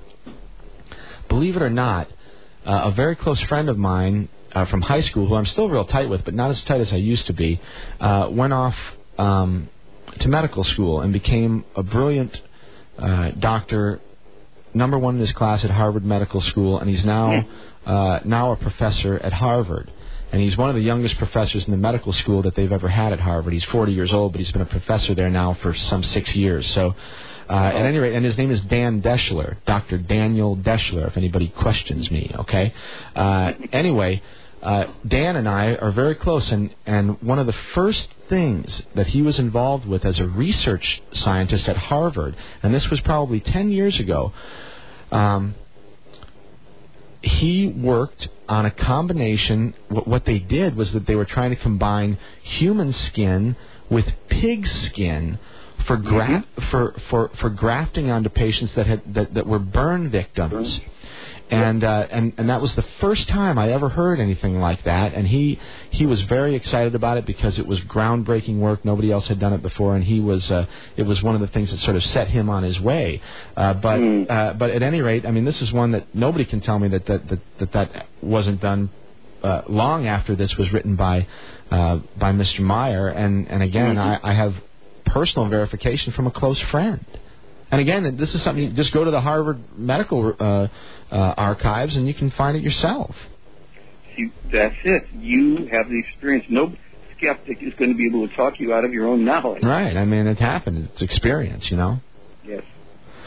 Outrageous. Well, I tell you what, Michael, we've got about, we got about 4 minutes left or so. I'm sorry we weren't able to take any more calls. We just got too busy there. But let's take these last few minutes, and I'll let you sort of finish up any way you'd like, because I think we need to close out with some sort of a close where we can actually leave people with something other than, my God, what are we supposed to do here? Well, that's a good point. Let me start right there. The core of what they are encouraging us to do, the very essence of it, is to take self-responsibility for our lives. Each individual. They have said, in effect, the leadership is not going to come from the top down anymore. It's too corrupted. Right, that's pretty obvious. If that's not obvious to people by now, I mean, Exactly. It doesn't take an ET to tell us that. And what they've said is the way you do this is each individual becomes fully conscious and aware of their thoughts and impulses and their feelings and their actions. They don't let themselves run illogical, thoughts without becoming aware of their thinking. Just the mechanism of an awareness, a contemplation, noticing what you're thinking and believing and all the rest. And you start to address yourself first. By becoming responsible for thoughts and actions and feelings, there's a kind of a wave that goes out, almost like a web, where people of like mind and like intention start to attract each other, to discover commonality. And this case is a spiritual case at its core, not a religious one. There are, on my website, you'll even find a thing called Introduction to the Spiritual Teachings. You'll find something we call the 21 points, or what the play are and wish for the people of the earth, where they talk about not only the self-responsibility, but very specific things as to how to remedy, our problems. And our problems are deep. Overpopulation, illegal immigration. They were talking about these things for us a long time ago. And they did not only apply to us here, but they apply to our world and how things work. And they want us to understand that in looking at our thoughts and our actions, that cause and effect is an immutable law of life. If you don't want the pendulum coming back and cleaning your clock, don't send it out that way. It's don't push unless you're going to, it's the old, you will reap what you sow. Right. You want to others. Right. These old, what goes around comes around. These are things that we know. We've been taught this. They've been philosophical, religious, whatever. If we, individually, each person, in their own small way, starts to make the course corrections, and those persons with louder voices or with more impact in this area or that area bring that consciousness into that area, we will go back into a positive evolution. We will mitigate some of the damage. We will diminish some of this. According to several people, first of all, even Clay Aaron said, the Berlin Wall fell sooner than they had projected because people took responsibility. As a tool for personal and social transformation. The hour is late. The clock is ticking. We will be judged very harshly if we fumble the ball. We are the inheritors of millions and millions of years of successfully lived lives and successful adaptations to changing conditions in the natural world. Now the challenge passes to us, the living, that the yet-to-be-born may have a place to put their feet and a sky to walk under. And that's what the psychedelic experience is about, is caring for, empowering, and building a future that honors the past, honors the planet, and honors the power of the human imagination. There is nothing as powerful, as capable of transforming itself and the planet as the human imagination. Let's not sell it straight. Let's not whore ourselves to nitwit ideologies. Let's not give our control over to the least among us. Rather, claim your place in the sun and go forward into the light. The tools are there. The path is known. You simply have to turn your back on a culture that has gone sterile and dead and get with the program of a living world and a re-empowerment of the imagination. Thank you very, very much.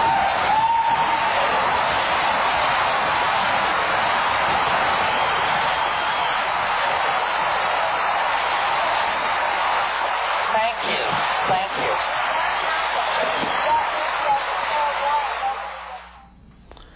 All right, that was the final half of that piece from Terence McKenna from 1994. That was called Eros and the Eschaton, a little Valentine's Day special on a little different sort of angle as usual here. But this is Mike Hagan. You've been listening to Radio Orbit on KOPN. Stick around just a few minutes. Carol will be here with Jewish Spectrum, and join me next week. We'll be talking with George Erickson. We're going to be talking about Atlantis next week, so stick around for that. And thanks for listening. Radio Orbit, KOPN. This is Mike. I'll talk to you next week.